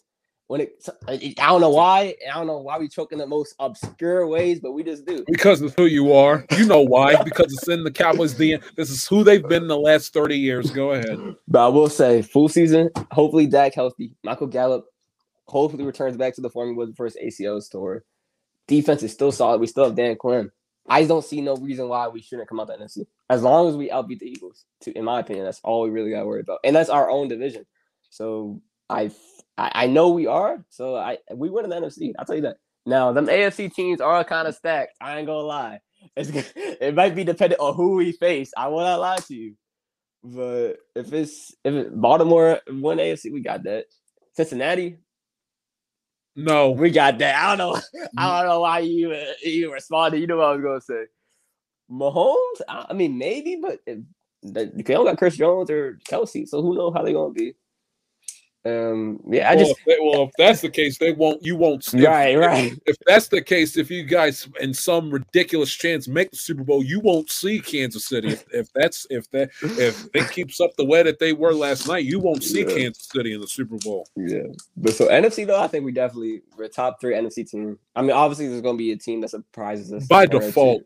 Yeah, no, I will. Yeah, I'll agree to that because NFC talent is going downhill. We have 2 divisions that are just there, to be honest. Did you hear my championship Sunday predictions?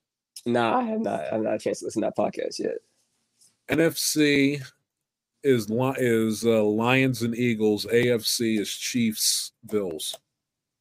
Lions, Eagles. Ew. To be honest, I don't totally not see it just because. And for the record, this was Wednesday. I came up with these. Yes. Like I said, I think all is going to, especially for the NFC, it's all going to depend on the path and seeding, to be honest. Because there's going to be division winners that really should not be division winners. And just because, like the Saints division and even Lions divisions, the South and the Lions divisions to a degree is like, y'all going to get a decent seed because y'all win the division, but there's going to be wild card teams that are way better than y'all. So I think it's all going to be about the path. And especially with NFC East, because realistically, one of the wild card teams is going to be Dallas or Philly, and whoever they play, they could just get a. And the West is going to be either Seattle or San Francisco. Right. So it's all going to be about the path. But I think regardless, we're going to be fine. Like I just don't see us choking through 2 years in a row in the manner we have. I just don't. Cowboys and Giants. Give me your thoughts.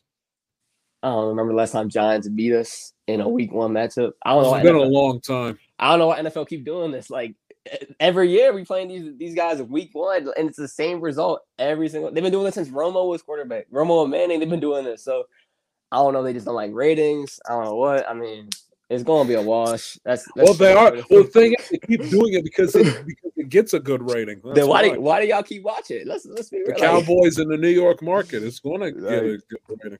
Yeah, but it's going to be same old. I'm pretty sure the Giants are like the one team Dak just obliterates every single time anyway. So we got that. And the Giants aren't horrible this year either. They're solid. I don't.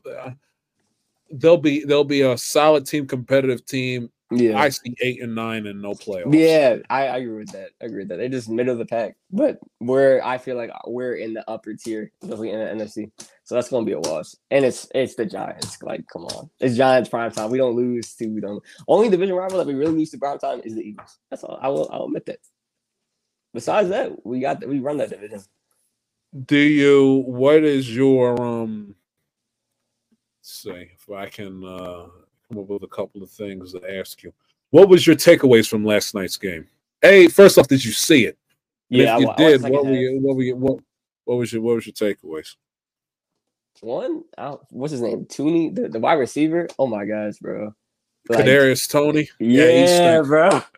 Like, and then I only watched the second awful. half, so I didn't even know about the first. But I remember just watching, and like, I think it was fourth quarter, late after the line just went up. Mahomes hit that man, no one around him, just nothing like that, just in and out. Like, it was so obscure and wild. But I mean the Chiefs are gonna be fine. Obviously I think Kelsey is hurting them. I don't know if it's a leadership thing or Chris Jones, of course, but he's hurt. Yeah. Well, Chris Jones is holding out.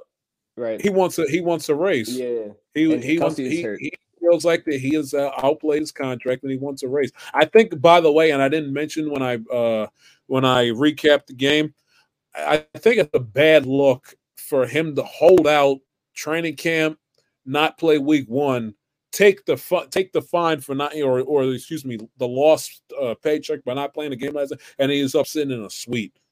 I mean, I didn't know why?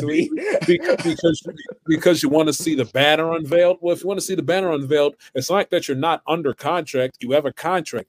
Now, I understand. Now, in fairness, I'm also on his side saying, in terms of Kansas City, you don't want to play with fire and have Chris Jones walk out the door because, let's face it, Chiefs defense without Chris Jones is a below average to horrendous offensive defense. The Chiefs defense with Chris Jones is average at best, slightly above average. So I see both sides of the coin on this, but I think it was a rough look for him to be sitting there chilling in the suite, yet he felt the need to hold out. Nah, I didn't even know he was even there. That's actually kind of funny that he was in the suite. That's actually really funny. But I think the Chiefs will be fine. Like, they might not be the top dogs just because the AFC is so stacked, and if you're not at your best, someone else will be. But I think I took more from the Lions, just the way they were playing, the aggression. And on top of that, I remember late in the game, they went for a 4th and 2. Like, midfield they were either up by 1 or it was tied or something like that. And they didn't get it. But I think early in the game. No, this was like fourth quarter, like game winding down, maybe like 5 minutes left. I pull it up. They went for like a 4th and 2 near midfield. And I was just like, they didn't get it. Oh yeah, I know what you're talking about. Yeah, the Lions. Yeah, This was 4th and 2. They had the ball. This was 4th and 2. They had the ball at Kansas City 45-yard line with 2:33 to go in the fourth quarter. Yeah, in the pass play to run. I thought they made a mistake. I myself personally would have. I understand that it's almost like you're signing your own death warrant, but the way that the Lions defense was playing last night and the fact that the Chiefs receivers couldn't catch a damn thing, I would have taken a risk, pinned the Chiefs deep back within their own 10-yard line and dared Mahomes to drive down the field and dared the receivers to make big-time plays as well, and dared them to march down the field and get into Butker range to kick a field goal. I would if that was me. I agree with you, but I think just the fact that they're willing to do that, knowing that they don't have necessarily an elite defense at midfield against the former MVP, I think it just shows you what kind of timing they're really going to be on this year. Because if they're willing to do that against Mahomes and arguably the best offense in the league, even though they didn't have Travis Kelce that night, they're going to be willing to do that against anybody. And even if that would have came back to hurt them, I still feel like they would still be on that kind of energy for the rest of the season. So I think Lions are going to be not just an interesting team, but a very fun team to watch.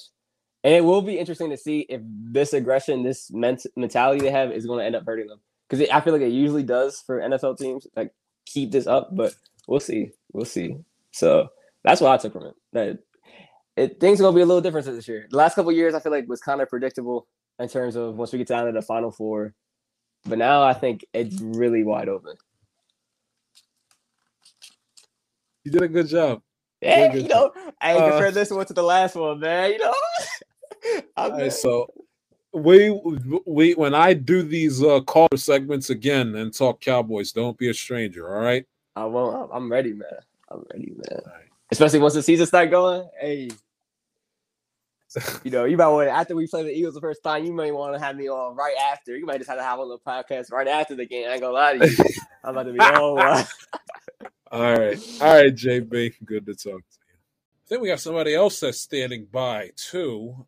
We have not also had him on in a while. I want to pick his brain on all things Washington Commanders football, get his thoughts on the game last night, and talk to him about his favorite football teams, his stadium that I was fortunate enough to experience for the first time 2 weeks ago with his commies beating my Cincinnati Bengals in a meaningless preseason game 2 weeks. I want to share with him a couple of impressions I got of FedEx Field, changing ownership, lots of things, Eric Bieniemy, lots of things to discuss. I think he's standing by up at, I think he goes to Lycoming College, I think is the name of it, up in Williamsport, Pennsylvania, and he says hello. Brendan, good afternoon, buddy. How are you today? Good to talk to you.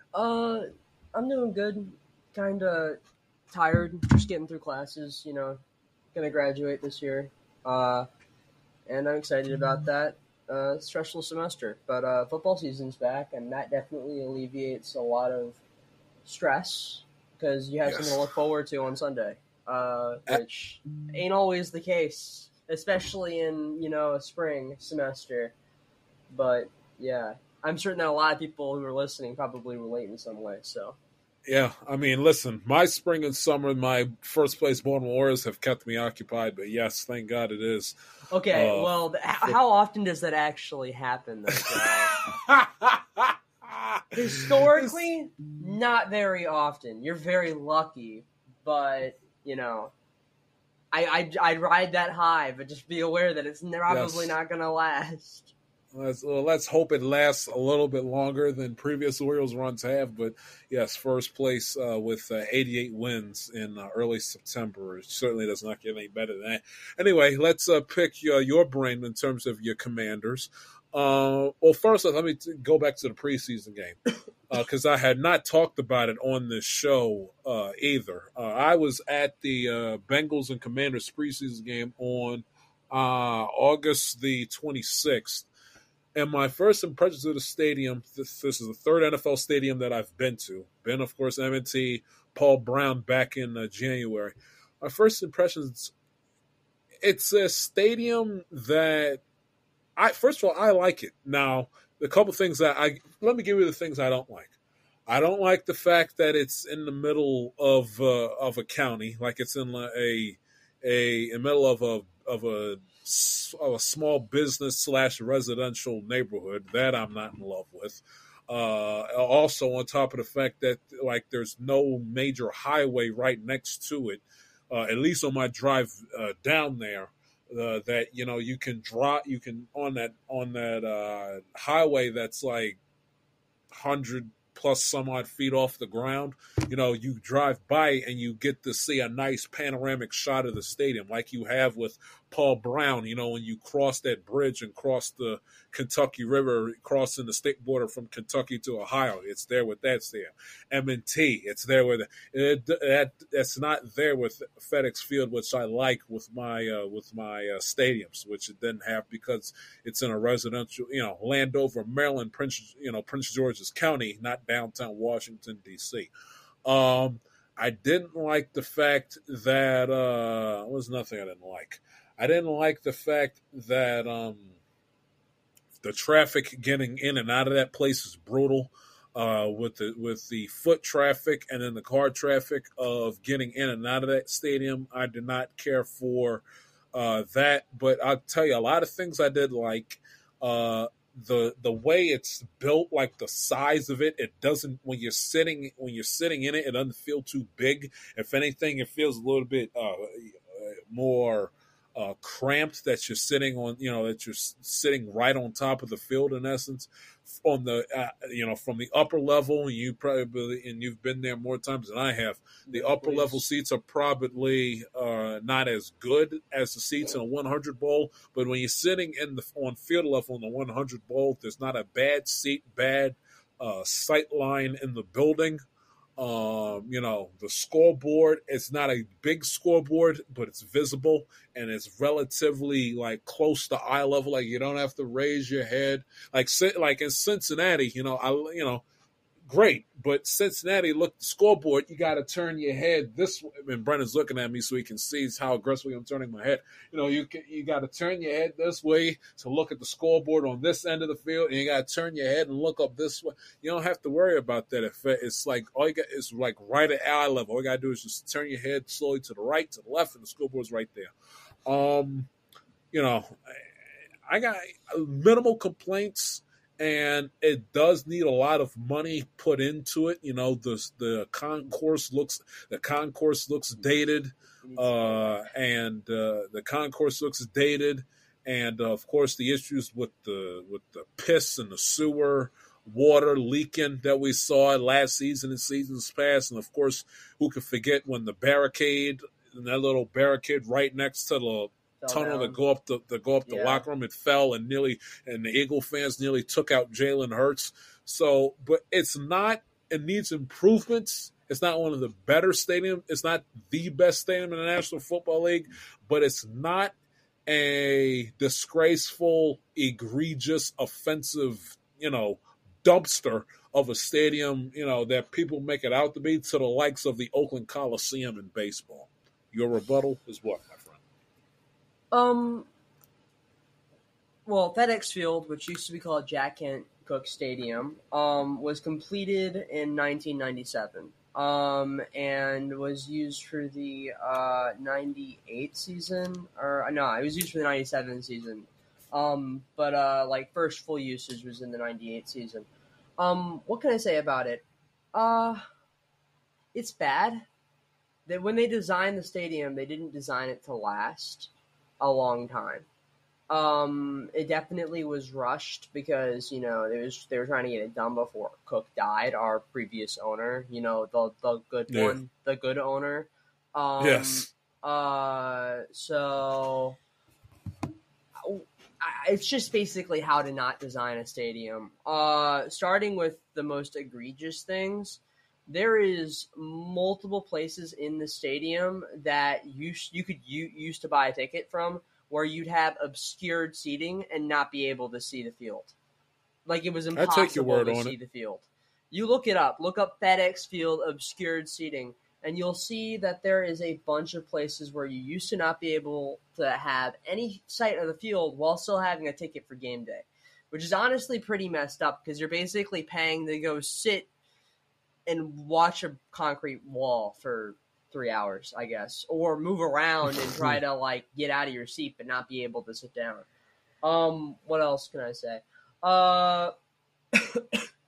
Very badly maintained under Dan Snyder. Not even an argument. He always really went for the bulk capacity versus the the actual manageable, nice-looking stadiums that we get a lot of. Yeah, go ahead. He went for quantity over quantity. And he kept adding seating until he began taking away seating after he realized that his acquisition of the team was a fucking failure after 2008. Sorry for the bomb. No, you're good. You're good. But he stopped adding seating in 2008. But we got to 91,000 seats in that stadium. It's also one of two football stadiums. Actually, no, 3 football stadiums I've ever been to. I've been to the Philadelphia Eagles stadium, which I forgot the name of that. I think it's Century One, right? Lincoln Financial. It's Lincoln Financial. My fault. I love insurance companies. They're my favorite. And then the Ravens Stadium.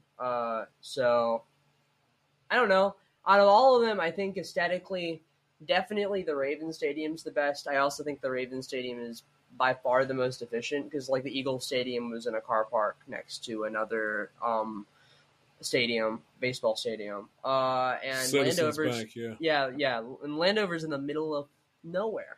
So, like, there's really no incentive to go out there. I guess unless you're going to go watch football. Also, I don't know. Did you deal with the traffic? I assume you didn't since it was a preseason game. But Not as harshly, but there was a time pulling out of there, and you're sitting and you see a bunch of taillights and people are ushering the cars to come by. It wasn't as egregious as I thought it was going to be, but you got a little bit of an appetizer of what it could what it's going to be like essentially on Sunday. Bad. It's really bad. You'll be sitting there waiting for like an hour and 30 minutes to get out of the parking lot to leave the stadium. It is horrible. It is one of the worst experiences a fan can go through because, like, you better just leave the game early if you think that you're going to get home before 12 at night, basically. Because that's for a primetime game. Yeah. It's for a primetime game, which would be the only reason why I think I'd ever go to that stadium. Honestly, because otherwise the experience is not great. I do still like going there. I'd love to go for a game this season, but likelihood's low with me being in college, unless somehow I can get out on Sunday and get back home, which seems very unlikely considering what I've previously stated. Oh yeah, we should also talk about the stadiums literally falling apart as well. They've invested money into hopefully preventing that from happening as much, but I don't know. The stadium's not exactly the best looking because it's like 25 years old at this point and nobody's done any maintenance on it because Dan Snyder didn't care. So I do not be surprised if you get showered with sewage water again. But I do not think that you'll fall over onto the field because you're hanging onto a guardrail too hard. I don't think that's going to happen. I think that they've done a good work at least hiding a lot of the issues, especially issues at ground level, because like that was pretty exposing and bad that happened. Bad stadium. Would not recommend it. Anybody who puts it in the worst stadium list as the worst stadium, I agree. I think it is easily the worst stadium. I'm happy you had a good experience. That means things are changing, but we need a new stadium. It's old and they haven't done good maintenance on it, and I honestly don't think it's a recoverable stadium because it's built in a way in which it's so hard to get out of the stadium that it's just not convenient for anybody. And also, they have issues with people getting on Metro. Like, check the Washington subreddit for that. You can read about that. That's a very interesting topic. It's just, inconvenient. Also, it needs to be close to the city. Because, I don't know, the city doesn't really feel attached to the football team anymore. Nobody feels attached to the football team anymore.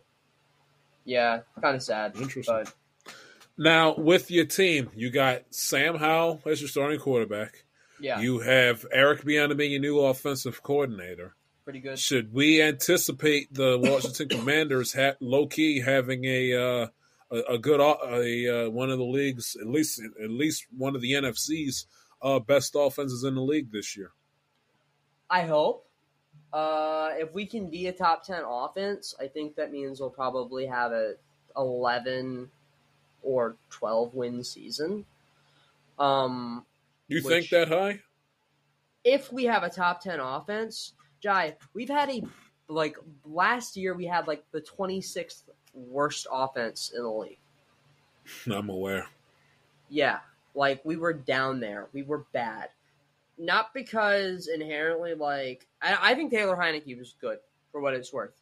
I think that he is a very, very good competitor and definitely the best backup quarterback you could have because he wins you games. He won us games last year as well. Honestly, we should have never played Carson Wentz in that Browns game because I think that if we played If we played Heineke, we probably would have won, even after him going on that losing streak. I think that was a huge mistake by Rivera, but that's in the past, and we can't go back to that at this point, unfortunately. Though we probably could have made the playoffs, and I'm angry about that because everybody now is doubting us, saying that we're a bad team. Our defense is still good. Our defense is still top 10 in the league. And it might be better this year because we actually have new quarterbacks like Forbes, for example, or Quan Martin, who I don't think is going to see the field. I think he's probably going to be very low on the depth chart, but he has a lot of good physical abilities that, if developed, could turn into something that's very good, very, very good. And we're set up at line. We're have some of the best linemen in the game. I think that I genuinely, if we have a good offense, which is possible because we have one of the better wide receiver corps in the NFL, I make the argument with McLaurin, Dotson, Samuel. That's not bad. And we just signed Jamison Crowder to the practice squad, which he was around from 2016 to 2018. I know that's a long time ago now. That's like 5 years ago. But he is really good slot. He's a really good slot receiver and good gadget player for us. And if he still has any speed at all, he has great hands. And I think that he could possibly come out of the woodwork from the practice squad and put up some good games, which is insane. I don't know how we got that dude on our practice squad, considering how good he was, and possibly can still be. Go ahead. Yeah, what are you going to say? Now, because you brought up Ron Rivera, yeah. He was on my list of coaches in my monologue on Wednesday that it's make or break for him. It's not, you guys, you have a talented roster that can make the playoffs, and with a weak NFC, you make the playoffs. A couple things can break your way, and you can find yourself against either Philadelphia or San Francisco in the championship game. It's do or die time for Ron Rivera. It's no more. Well, I didn't know we could be eliminated with the playoffs with a loss. None of that foolishness. Yeah, what was that goofy stuff, man? I hate that. You gotta get yourself organized with your timeout and your clock management. Let's go. No coming out flat and losing the games that you should beat. It's put up a shut up time for him because they got Bieniemy, new quarterback, and new ownership. No more of this. I will say, get to the playoffs. I think our largest issues last year really came down to coordinator, but we still have one coordinator from last year on our squad, unfortunately. But do you think it's do or die time for Ron this season? This is the reason why I'm saying. I think that the coordinators were the big issue last year for our team. That's my analysis of it. I think that Ron's too attached to guys that he likes a lot and has had good interactions with in the past who might be a little bit past their prime. Or maybe just don't work with our system or players. I'm talking about Scott Turner and Jack Del Rio. Yes. You can probably tell which one I'm talking about based off of what I'm referencing. I think that the Turner has the ability to be good. I just do not think that it will be with us. I think that the way he runs his offense is very cutesy and badly disciplined. I think Bieniemy could be very good. But we'll have to see because in reality, we really haven't seen him coach a full game of football yet. Del Rio, on the other hand, I sometimes do not understand what he's doing. I still see defensive ends go out into zones sometimes, and that just pains me to see somebody like Montez Sweat or James Smith-Williams, who just signed from the practice squad, just bringing up random defensive ends, go out into a zone coverage. That's really not good. That shouldn't happen. But it does. It does happen, and more often than it ever should. It pisses me off. That shit pisses me off to a degree that I can't quantify because it puts us in a bad position, and they always gain yards off of plays like that. We also didn't do anything to get linebackers. So I don't know what he's going to do with that. I don't know if you've realized, but we have Cody Barton and Kaliki Hudson starting as our linebackers for this Sunday. Jamin Davis will come back in like 4-6 weeks because he is speeding very quickly, like doing 150, 160 miles per hour in like a 50-40 zone. And it's, which honestly, yeah, like people like that should definitely be suspended. It's good that they're suspending him for something like that, but does not change the fact that we have bad linebackers either way. Davis would be the best linebacker, but we basically have Cody Barton as our backup. We did have Cole Holcomb, who I thought was pretty good and up and coming, but we just decided to be like, we're not going to sign you. Bye. We're going to sign Cody Barton from the Seattle Seahawks, who's like okay at best. And we're going to suffer, I guess. I'm stressed about it. I do not think it's going to go very well in the linebacking core, but we have good corners, good safeties, and a good D-line. So, just hope they don't ever pass over the middle, which happens like 50% of the time. So, very cool. Or have safety play down. Go ahead. Do you think you guys are better than the Giants heading into this Yes, season? I do. I also think, going back to your thing, because I know you want me to make a declarative statement about Rivera. Yes. Yes, I do think he's on the hot seat. I think that he had I'm adding up the issues. I think that his clock management's not great, but I think it's okay. I don't think it's fireable. I think that his decision making, for the most part, except for that, for like 2 or 3 things, is very good.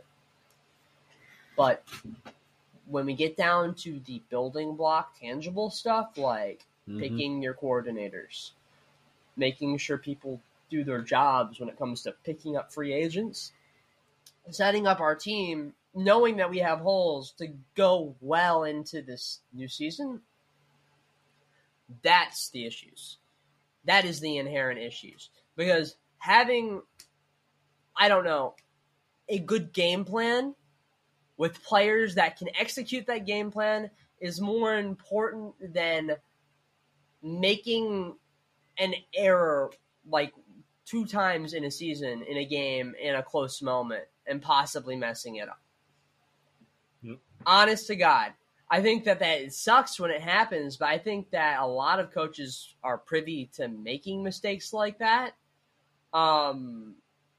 And calling bad timeouts or calling bad challenges, etc. I think it happens to everybody. But that does not excuse making bad decisions long term, which I think is way more important for an building organization or an organization that might be set up to do something this year, which I hope. Yeah. What's your concerns heading into this game, if you have any? Is there any concerns heading into this Cardinal game? They, by far, 1 through 53, are the worst team in the National Football League. Jonathan Gannon's out to lunch. You guys' offense played very well against his defense, especially that first matchup in that Monday night in Philadelphia last November. Any concerns, if any, against the Cardinals? How do you think this game's going to stack up against Arizona coming up on Sunday? I think that we're too overconfident right now that it's going to be a slam dunk really? For us. I don't want ever to go into a game and think we're going to crush the competition. Do you remember like every single time that Washington has ever beaten an undefeated team? Well, it's happened a lot, obviously. Yeah, okay. So last year with Philadelphia and then the 2020 Steelers. What was the talking points anytime we went into those games? We are not undefeated, except in the preseason, for this preseason, but that doesn't really matter. But we are undefeated, but what happens anytime that we have a game where it seems like the betting pool is going to go for one team majority of the time? Heck, it happened last night for a large degree of people. With Kansas City and Detroit. Yeah. I'm just telling you, upsets So happen. basically, Yeah, so what you're saying is that when in a game where either you guys or your opponent is heavily favored, your instinct is to go the other way because you feel like that the game is going to end up a lot more closer than many people anticipate. Yeah, Which I understand, but Brennan, this Cardinals team, it's bad. Awful. It's bad. Awful. They're really bad. Listen, if they can move the football though at all, it could be scary. It's really gonna come out to the first 2 or 3 outings for that team, and for our team as well. If we can score 2 times within those first 3 outings, I think it's pretty much 90% guaranteed that we win that game. No matter what, if they come out and score any of those first 3 outings, I think that they have a genuine chance of keeping the game close and possibly winning. They're not a good team. They're a bad team. Don't get me wrong. And they're definitely tanking for somebody like Caleb Williams. But that doesn't matter because literally anybody will tell you this. This is a very commonly repeated phrase. Any given Sunday. Any given Sunday. And it's true. So don't ever doubt your opponent because your opponent can – in football is a wonderful game because pretty much if you have quality players on both sides, any team can win. And it doesn't matter what win streak they're on. Given a good few plays or a few mistakes, you can win a game. So that's what I think. Cardinals game – definitely scares me. I don't like being the team that's favored to go out and blow out a team ever, because it almost never happens. Or we don't blow them out, and it's still embarrassing because you're playing against the worst team in the NFL, and we have to listen to that dialogue going into next week, which definitely does great. I'm assuming is actually a good thing for our team because it probably pisses them off because it means that we need to prove something more. But also, it's just dishonest. It pisses me off because I know that if our team goes out and blows them out, or even only beats them by 14 points, I think that we have a better team than last year. Because look at the score margins for last year. Go ahead. Do you is this a playoff team in your eyes? Wild card. I think that if something crazy happens with specifically the Eagles, because I think the Cowboys are just going to be okay this year. Controversial statement. It's not that controversial, trust me. Really? I think they will be a average 11-6 football team, if that makes sense. Yeah, well, that's still playoffs, but it is. But making the playoffs, I think they might be more like a 10-7 team. The Cowboys report card for them begins in January, not in September. Yeah. It's going to be interesting for us because if we can get down this stretch of games, because give me a second. Let me just because this is something I realized. You want the schedule? I gotta give you a schedule. I'm popping the schedule up right now. I got it. Don't worry. Because I was pretty certain of what I was about to say. Down the stretch of games, first 4 games are Cardinals, Broncos, Bills, and Eagles. If we can win 3 out of those 4 games, I think genuinely we could be a playoff team. Because schedule gets easier. Because the schedule does get easier. Falcons, Giants, throw in the Eagles, but you also got the Patriots in between. Best case scenario, you guys head into the Bears game on Thursday night at 4-4, or not 4-4, 2-2. Really? Would you take that? Yeah.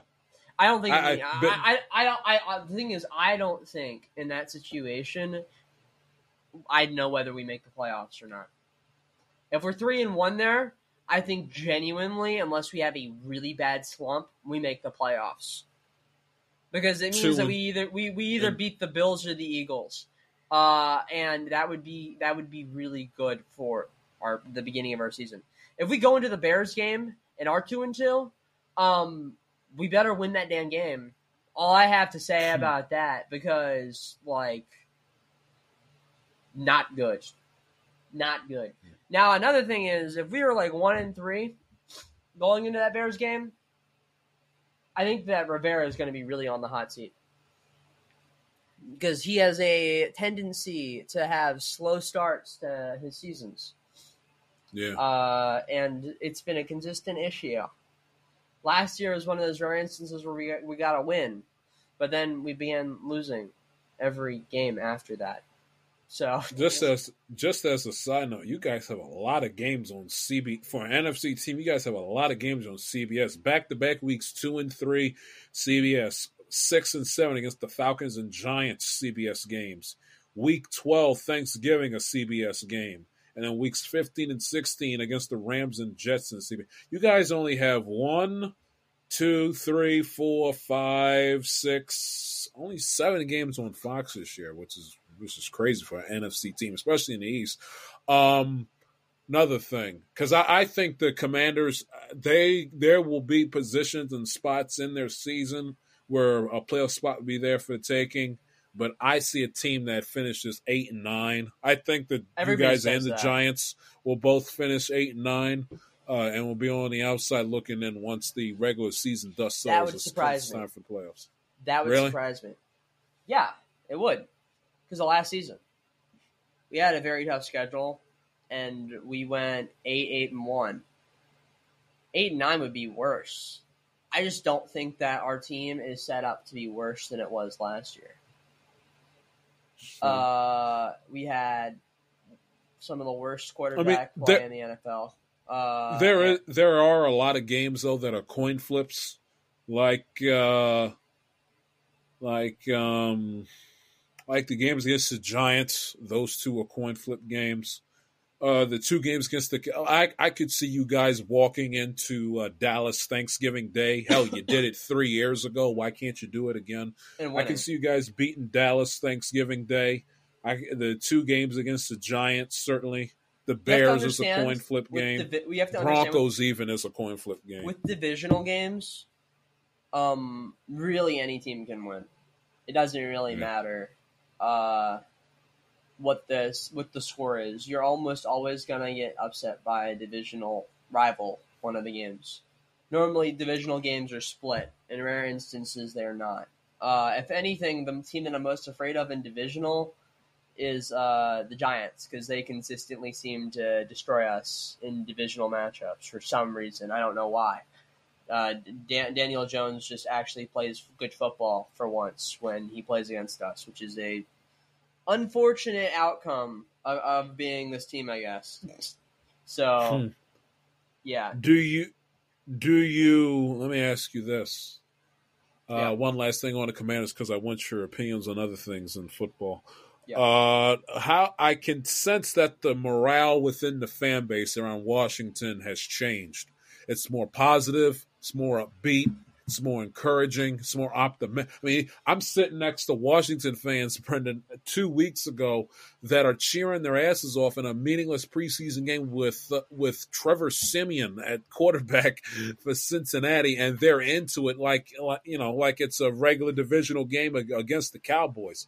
I get the feeling that the morale and the feeling around the Commanders franchise is certainly that of the more positive, hopeful, and optimistic side that we have not seen around this fan base outside of a couple select seasons here and there, but we haven't seen from him in a long time.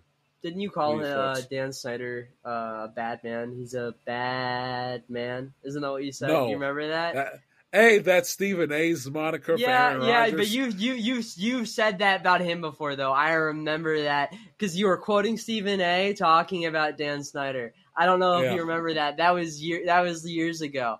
Anyways, I probably did say that. It's kind of funny. It's kind of funny, but he was the biggest issue by far. If we're talking at issues for a real long-term success, like 25 years in the future, our team still means something more than the Commanders. Oh my God. He can't stand the name. I can't. Can you? If you've been a Washington It is fan, what it is. I'd rather It be is a what it football. is. I'd rather be a football team fan. Stupid as it sounds, I know. Just go back to the football team name because Commanders sounds like corporate hell. Honestly, I can Change- see how you would say that. yeah. Oh my god, it's like the most boring cliche name ever. But anyways, let me get back to the argument that I was making. Washington's biggest issue is Dan Snyder. It's always been Dan Snyder. And well, not always, but it has been in the past 25 years. And ever since I've been alive, it's been Dan Snyder. So trying to get out of that, I think that the fan base finally realizes that, like, well, we still have this rich billionaire running our team. Unfortunately, that's just, unless you're Green Bay, that's just an issue you're going to have with any NFL team. But at least the rich billionaire doesn't get into, like, 5 scandals every 10 years.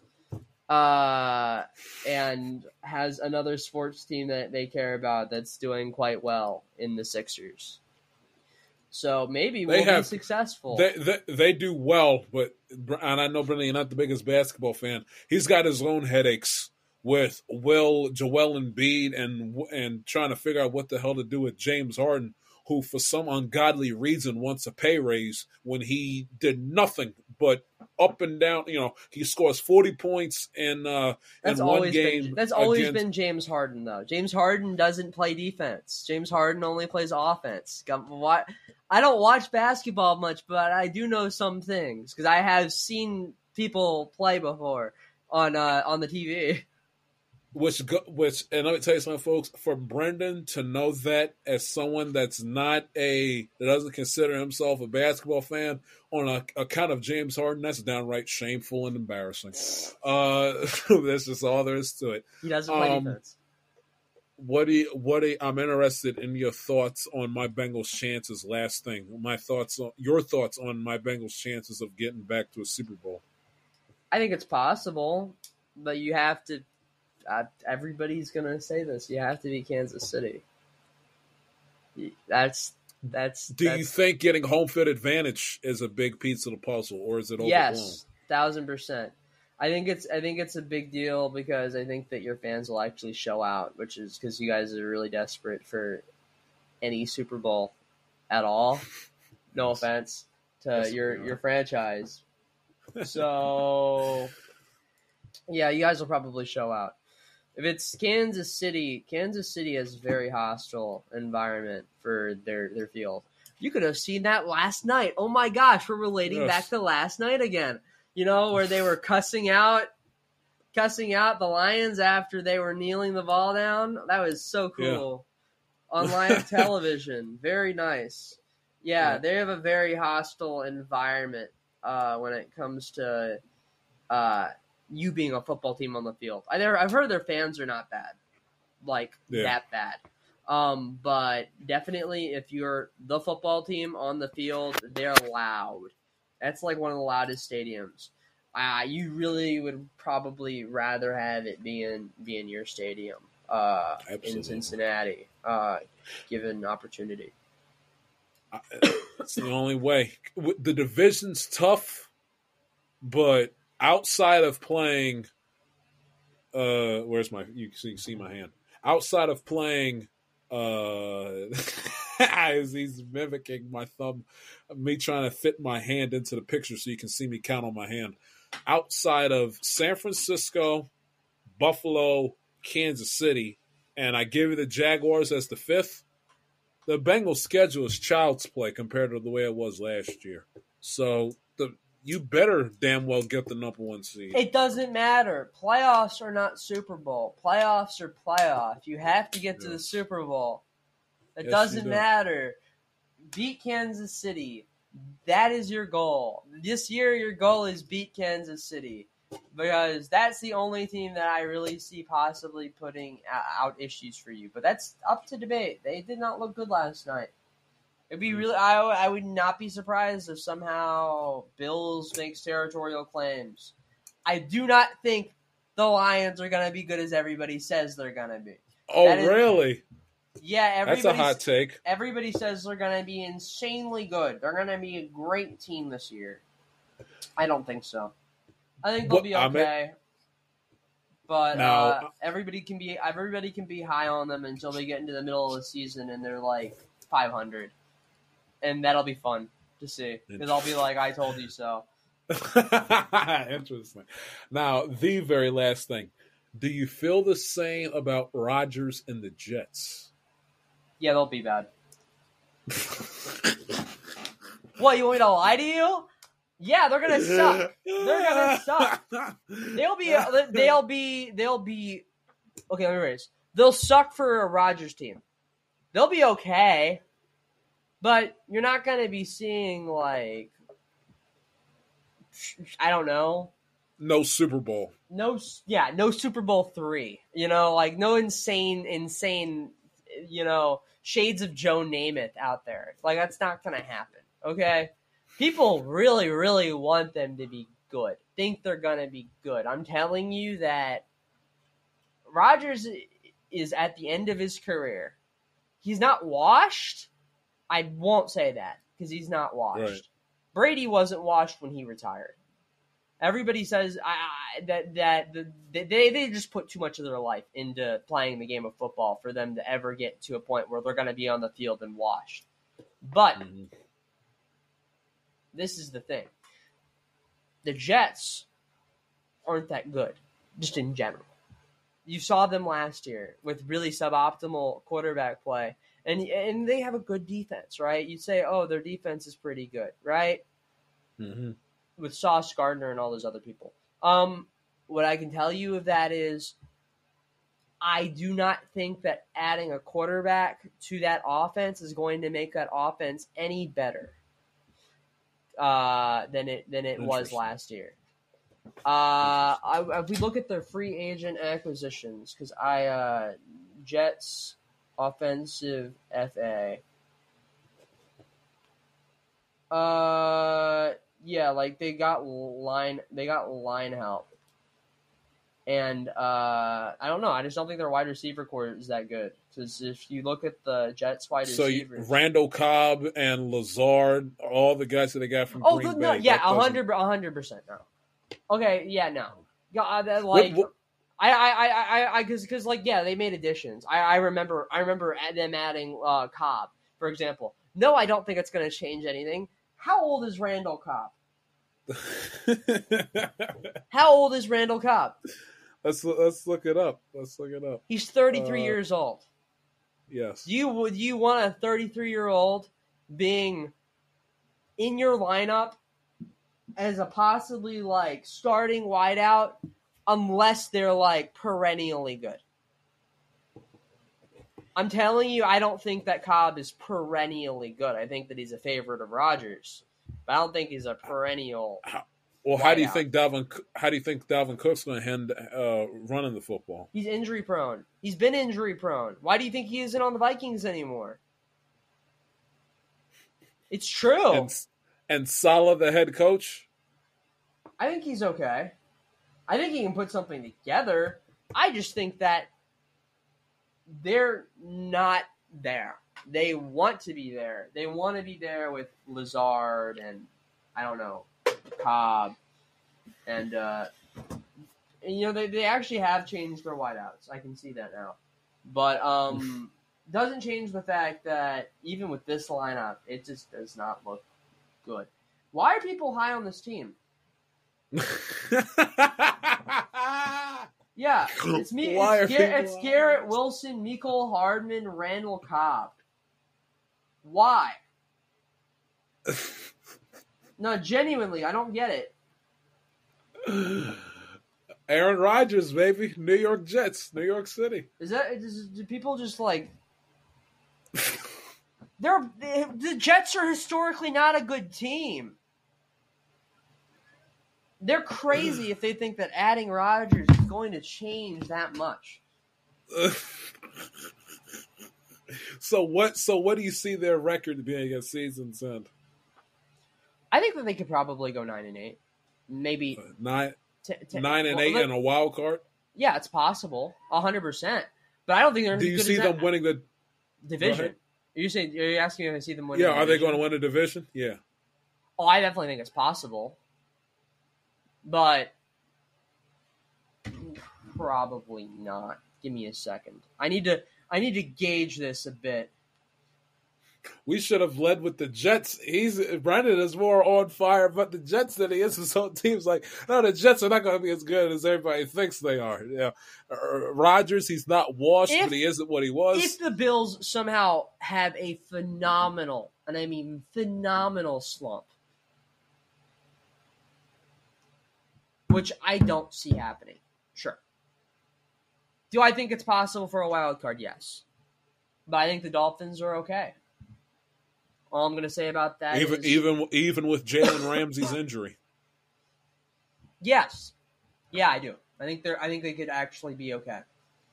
Tua isn't that bad. Just don't get hurt again, I guess. That's the one thing that I have to say about that. Patriots are easy, though. You have at least one easy team that you know is going to have issues. Yeah, they stink. But the Jets can never beat the Patriots either. The Patriots were awful last season, and they kicked the Jets' ass. Yeah. So, but you at least we're talking about divisional battles, which is what we're talking about right now, not whether they beat them or not. Yes. They probably do not. They probably do not do worse than the Patriots. If they do that, yeah, resign yourself to Aaron Rodgers being a horrible decision. Also, can we just say with heavily strong certainty here that Rodgers is not so good right now that he can completely change the course of a team? Because I don't think so. I think that you can say that with pretty heavy confidence that Rodgers is just not as good as he used to be. He's fallen off a lot. He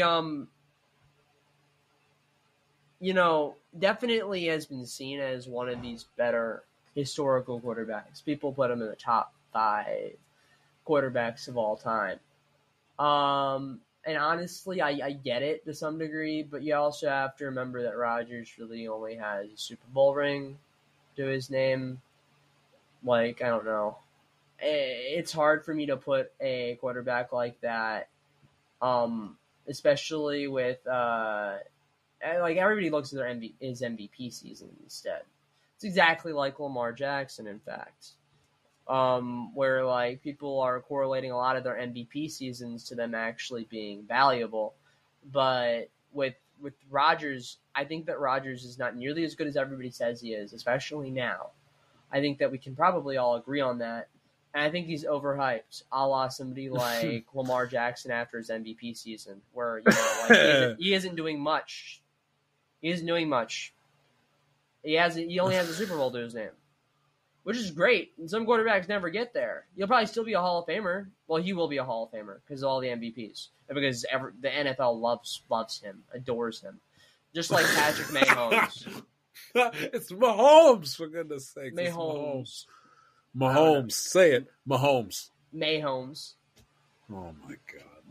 Yeah, Mahomes. I say it wrong every time. I don't care. It's kind of just sad, though, that people think that he's going to be that good that he's going to completely turn a franchise around from, the issues inherently that it has. Just so you know, those stopgap, 40-year-old quarterbacks very rarely ever work out. One of the only ones that I can think of that actually did something of any quality is the best quarterback of all time, Tom Brady. And that only worked a year. This is not a team that has a make-it-or-break-it roster. Right. Not They're like a young, rebuilding team, yeah. Not like that Tampa team. Mm-hmm. No. So, just remember how ugly that could be. Because it could be ugly. We saw it with the Broncos last year. With Russell Wilson. Oh my God, that was bad. What was the saying? What was the saying that he had? Broncos country, let's ride. Yeah, Broncos country, let's ride. What even, man?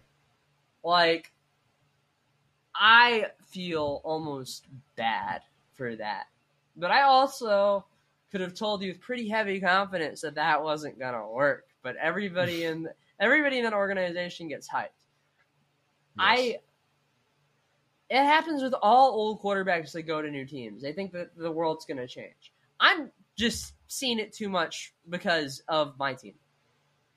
Donovan McNabb,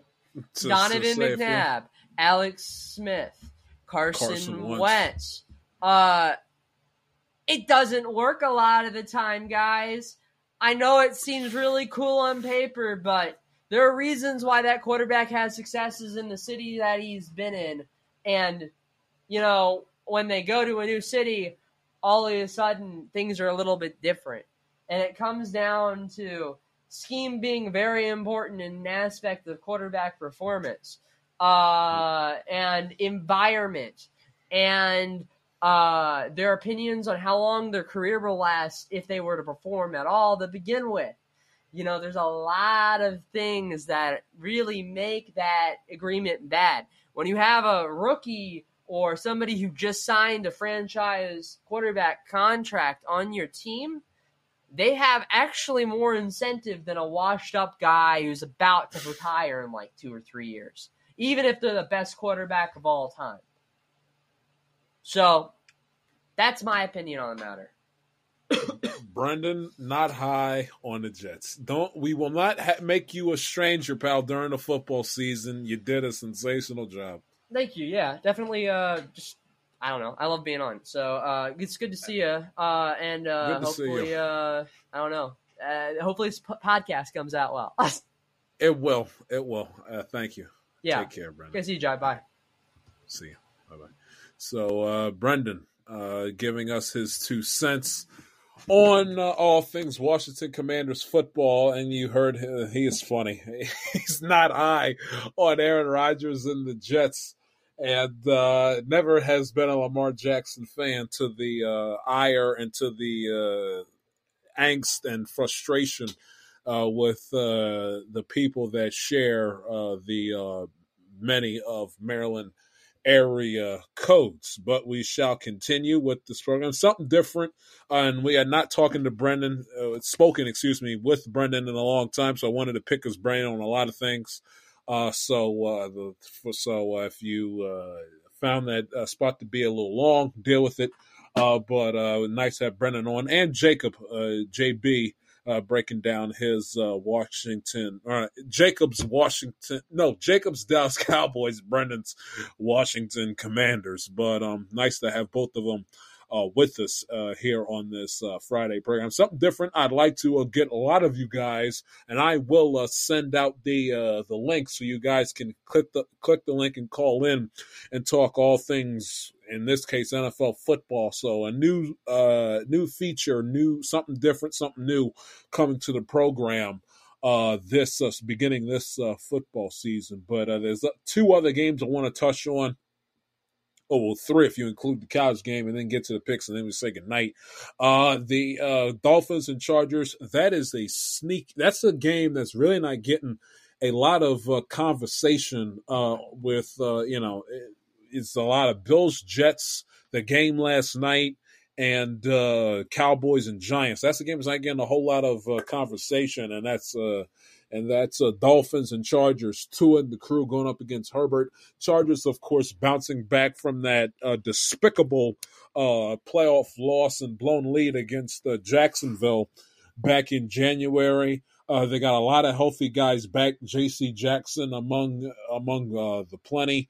Austin Eckler, of course, his contract situation is behind him. They got Kellen Moore, his first official game as offensive coordinator for the L.A. Chargers.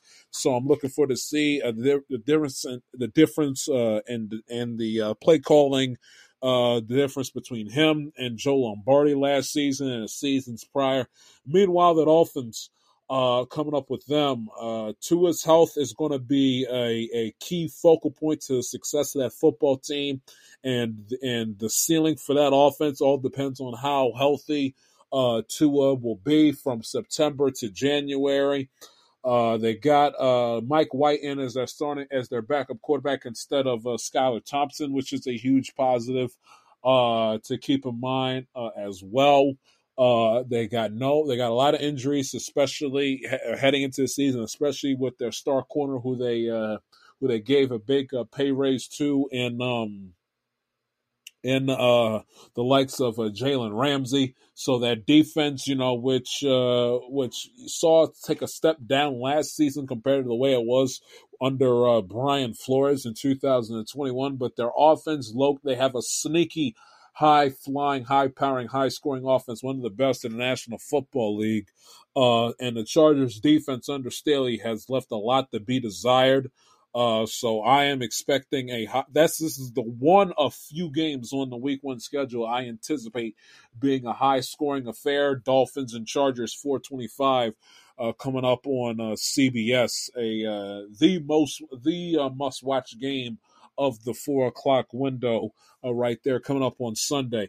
And of course the Monday night game, and Brennan touched on it with his opinions of the Jets heading into the season. Bills-Jets Monday Night Football. The Bills, like I told you guys in the reasoning for me picking them to win the Super Bowl, I think it's going to be one of those years where on paper, not everyone, and especially a lot of people in the media and football fans alike, not drinking the Bills Kool-Aid heading into the season will be a blessing and will be a benefit it will be a blessing in disguise and will work out to the Bills' benefit this season, where there's not all this extra outside noise of them singing their praises and they start feeling themselves, get cocky, get arrogant, all of a sudden, team a la my Bengals last season sneaks up on them and picks them off in the playoffs. I feel like everyone thinking that the Bills' window is slammed shut. Josh Allen's turnover issues, where he's essentially the more talented version of Dak Prescott. I think it's going to work out. The noise with Stephon Diggs. I think it's going to work out to this team's benefit. And hearing all the noise with Rodgers and the Jets and them being essentially now the new team to beat, and not just the AFC East, but in some people's eyes the team to beat in the AFC. That's going to motivate this squad. Is going to motivate this football team. If their defensive players can stay off the injury list and can stay off of injured reserve, I think their defense is going to come back with a vengeance this season compared to last. And I think the Buffalo Bills are going to give the Jets a mighty fight in these 2 games this season. And I think the Buffalo Bills are going to come out swinging, are going to come out giving the Jets their best shot. And it's going to be up to Rodgers and up to the Jets to handle that, because they have a target on their back.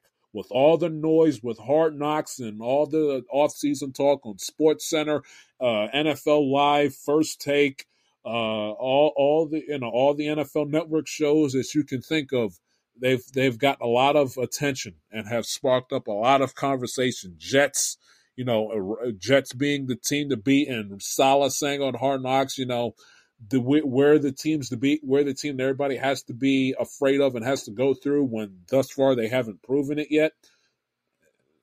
Do not be shocked if the final score of that game is Bills 24, Jets 10. I'm just putting it out there.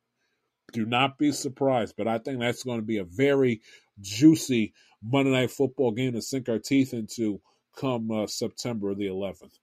Texas and Alabama, the marquee matchup in college football, heading in. Both teams coming into this game, of course, 1-0. Sarkisian going up against Saban. Size will matter for these 2 teams. A battle in the trenches for both of these 2 squads. How well each team can run the football, and control time of possession. Both the Texas offense had 458 total yards compared to Alabama's 431 in their respective week one matchups as Alabama blew out Middle Tennessee 56-7. Texas took care of business against Rice 37-10. First big test for both of these teams here in week 2 of the college football season. I'm very interested in.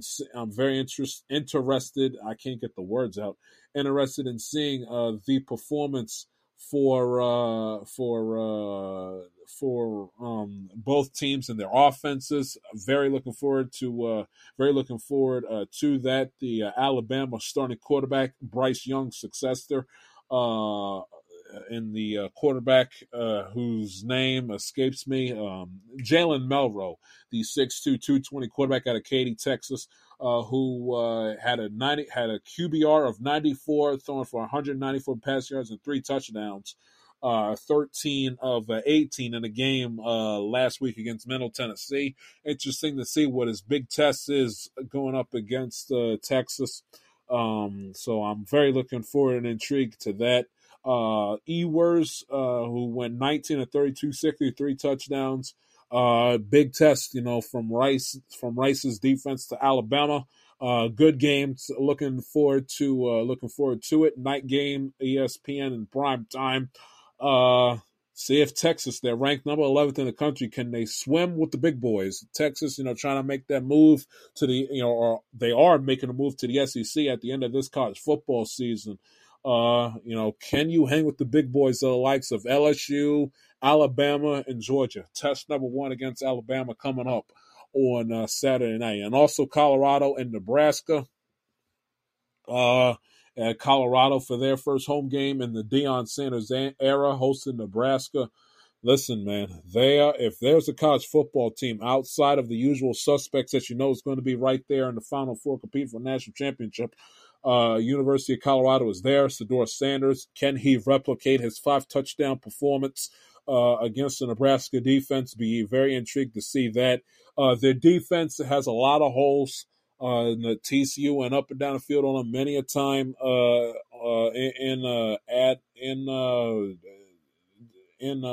believe that school is in Fort Worth, if I'm not mistaken. So their defense, how they're able to take care of Nebraska. Nebraska coming in 0-1. They lost their game last week with Matt Rule trying to revamp the program with a tough defensive 13-10 loss to Minnesota, where points came in at premium for them a couple Thursdays ago. Their defense did a lot of tried their damnedest to keep the Cornhuskers in the game, but their offense slow night for them. Going up against, again, the aforementioned Buffalo's defense, which was not great, getting up 42 points at TCU last week. Will that Colorado defense, which is a work in progress, will it provide a spark for the Nebraska offense? And Matt Rule, has he cooked up something throughout this week in practice? Remains to be seen. You got Nebraska, Colorado, the game of the week for Fox, with Texas and Alabama being the game of the week later at night for ESPN. And speaking of college football, I'm tired of Michigan football.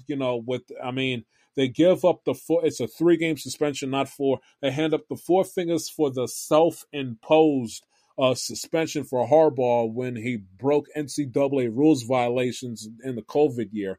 But I don't need Michigan, the Michigan players and the Michigan football program, wearing T-shirts saying, free Harbaugh, getting into a nice little funky formation with the 4-up. He didn't die, guys. He's suspended. And with your cupcake schedule, and let me read you this schedule to begin the season for me. And it's not even a real suspension.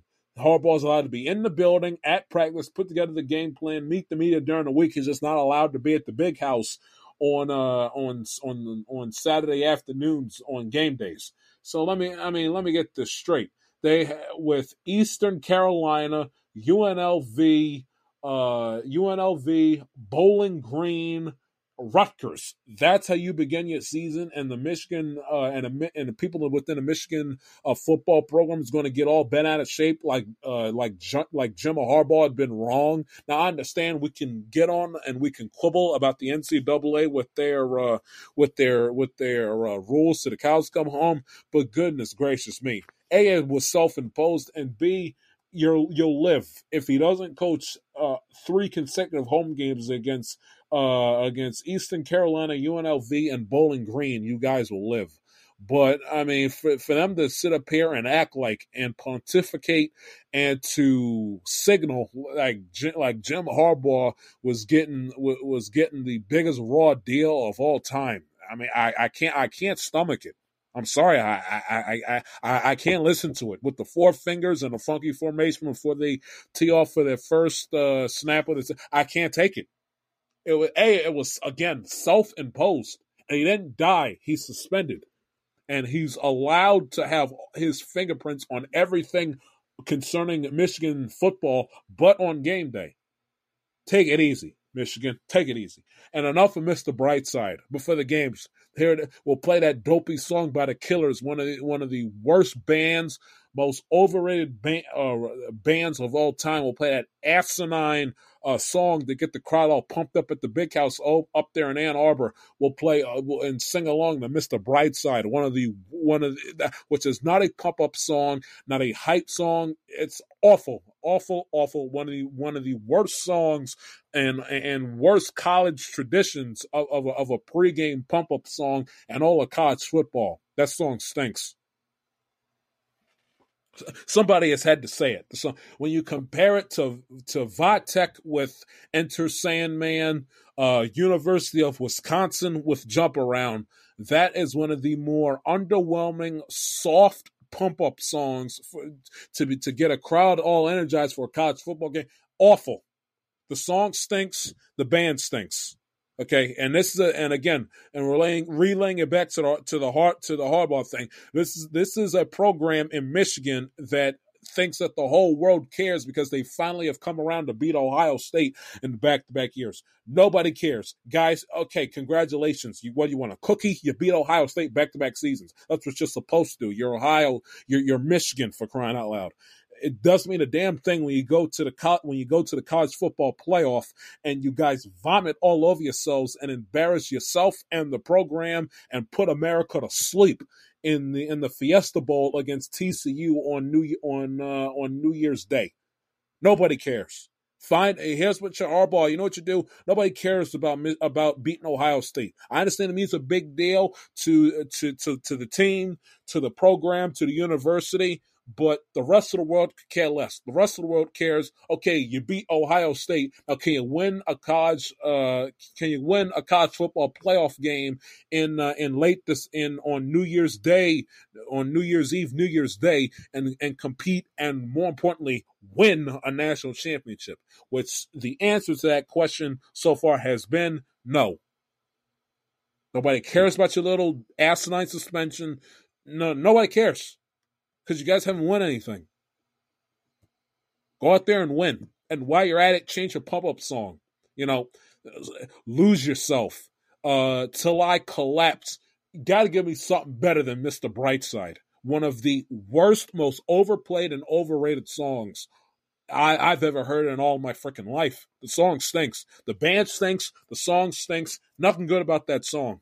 Nothing. Especially to play it as a crowd pump-up anthem before a college football game in front of over 100,000 people and millions watching on TV. Enter Sandman, Jump Around. That, my friends, that is what you call that's what you call a real college football pregame anthem. Not the garbage that you hear in Ann Arbor on Saturday afternoons. But anyway, I digress. So, that is where you stand in terms of the college football is concerned. It is about that time, for the first time in this 2023 NFL season. We do it every single Friday show here on the Amateur Look at TIS podcast. Week 1 picks against the spread.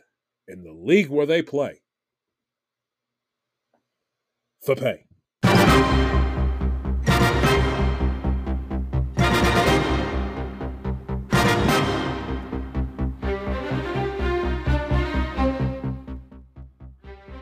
Game number 1 against between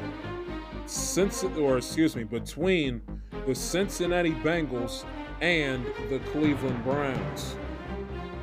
Cincinnati, of course, you know what they got to do. Road to the Super Bowl, road to Vegas begins in Cleveland. You got to take care of business against a team that's done nothing but kick your ass, especially in that city and that stadium, time and time again.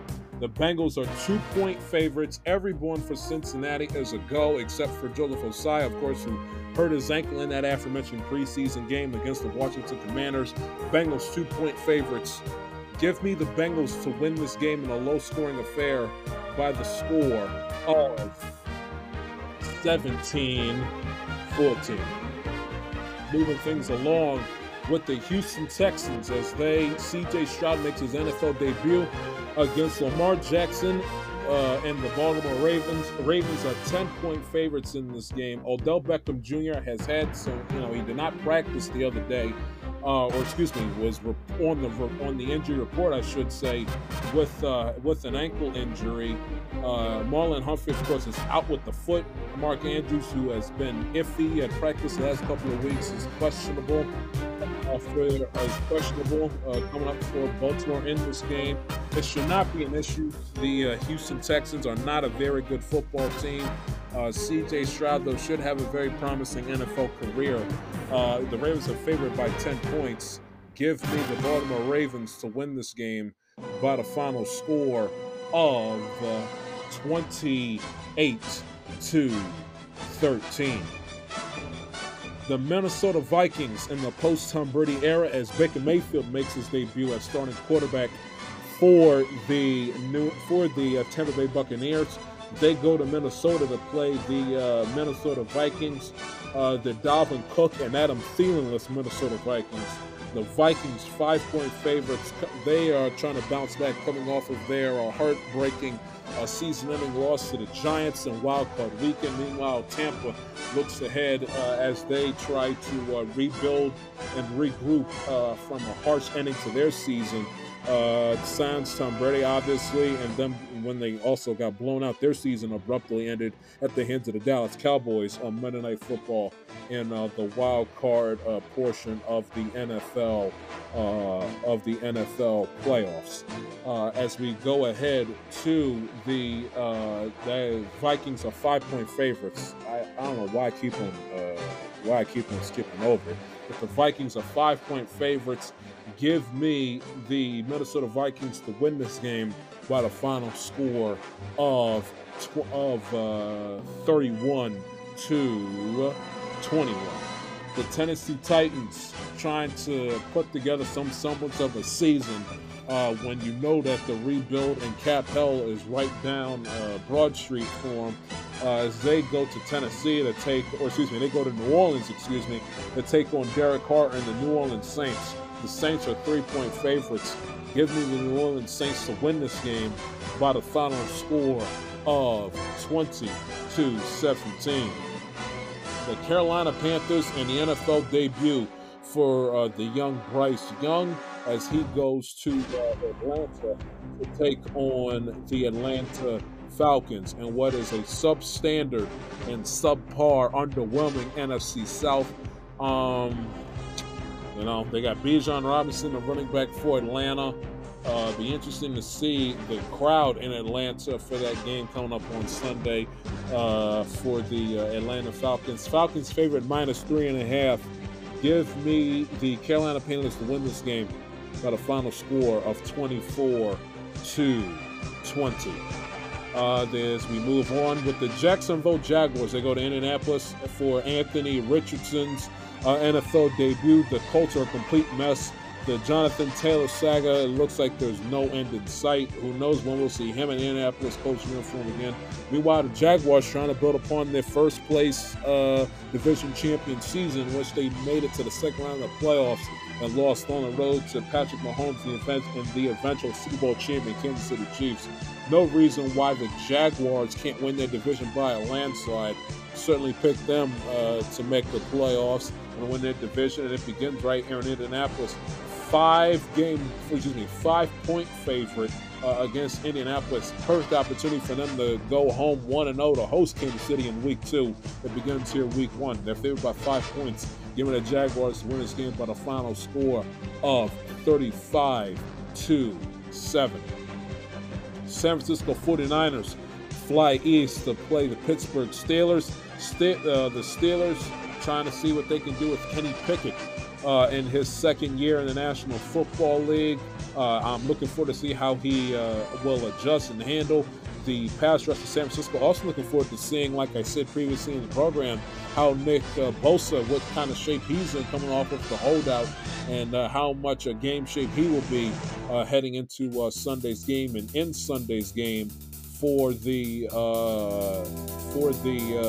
San Francisco 49ers coming up on Sunday afternoon. The era as they fly east to try to get back to the NFC Championship game where their season has ended in back-to-back seasons. San Francisco's favorite -2 points in this game. Give me the San Francisco 49ers to pull out Brock Purdy, making his first ever Week 1 start in the NFL. I'm intrigued to see how everything holds up with the health of his elbow. Give me the 49ers to win this game in a defensive slugfest by the final score of 13-10. The Arizona Cardinals go east to take on Brendan's aforementioned Washington Commanders. Commanders favored by a touchdown in this game. Began to make you saw that not only did the Chiefs offense miss Kelsey, you saw that they also, and Tyreek Hill from 2 off seasons ago, they also make the argument with the play calling with Nagy, as we discussed earlier in the show. They also missed Eric Bieniemy. He should be runners for the Washington Commanders offense. They're favored by 7 points. Give me the Commanders win this game in a healthy fashion by the final score of 28-7.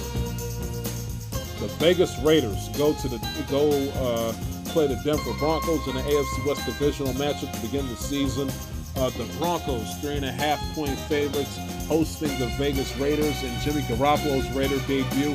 I expect not big things from the Broncos, but you cannot replicate the god-awful season that you had last year. I expect to bounce back. The Raiders' defense is not that good. McDaniels is out to lunch. I expect a healthy offensive performance from Russell Wilson and Broncos. They got a lot of injuries on the offensive side of football, specifically in the wide receiver room. But I expect the Denver Broncos to get off to a decent start to begin the season. They're 3.5-point favorites. Give me the Denver Broncos to win this game by the final score of 24-14. The Miami Dolphins fly west to play the Chargers, a game that we broke down previously in the segment. Chargers are 3-point favorites. Give me the Miami Dolphins to pull off the upset and win this game by the final score of 34-31. The defending NFC champions go pay Brady a visit, Go pay Belichick a visit up in Foxborough. The Eagles are 4-point favorites. They have new coordinators. The Philadelphia Eagles do on both sides of the ball, having lost both of them, Steichen and Jonathan Gannon, the head coaching jobs. Be interesting to see if that affects the offense and defense. I anticipated that it not. The Eagles went out there and drafted a crap ton of players from the back-to-back national champion Georgia Bulldogs championship teams. I expect for them to make an immediate impact, and no sooner than immediate than Week 1 against Mac Jones and a substandard, underwhelming New England Patriots offense. I think the Eagles will put together big-time numbers against the Patriots in Week 1. Give me a good old-fashioned blowout. 31-10 for the Philadelphia Eagles in Foxborough coming up on Sunday. The Green Bay Packers and Jordan Love's first ever Week 1 start against Justin Fields and the Chicago Bears. Should be an intriguing and interesting game. Packers and Bears with no Aaron Rodgers and no Brett Favre for the first time in, 30 years? The first time in 30 years. Should be very intriguing. These two matching up at Soldier Field. The Bears are 1.5-point favorites. Justin Fields has got new weapons on the offensive side. I expect him to take that next step. No excuses for Justin Fields heading into this season. Give me the Bears to win this game by the final score of 28-24. The Rams pay the Seahawks a visit. They were there week 18. They open up this season here in 2023 in September against the Seahawks. Geno Smith, can he take it to the next level? I think so. Making the playoffs, winning 11 games. I have Seattle in my preview show earlier this week. I expect big things for the Seattle Seahawks this season for them, and it starts with beating the beatable teams within their division. And it starts with taking care of business against the Rams on Sunday afternoon. They are 5-point favorites against the Rams. Who knows what the health of Matthew Stafford? No Cooper Kupp for the indefinite beginning of this season. As the football gods still want payback for their 2021 Super Bowl championship. Give me the Seahawks to start out the season with a bang, with a 28-13 victory over the LA Rams. Sunday night football, the Cowboys and the Giants. You have they go back to the well with a highly anticipated and certainly most watched game on Sunday Night Football. Never fails in the ratings, as we discussed earlier with Jacob.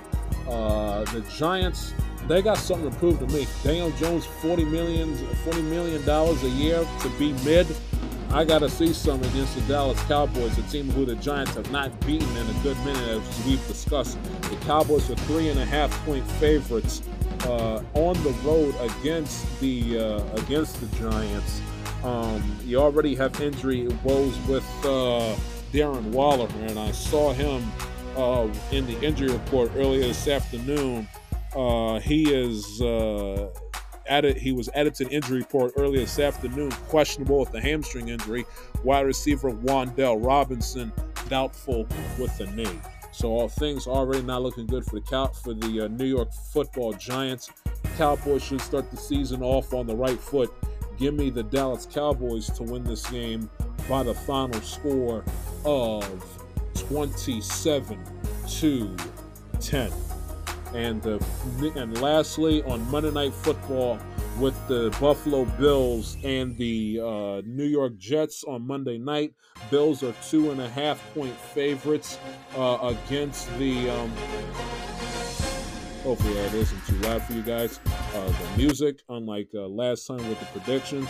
But I got the Jets who host the Buffalo Bills. Bills 2.5-point favorites. Rodgers making his New York Jets debut.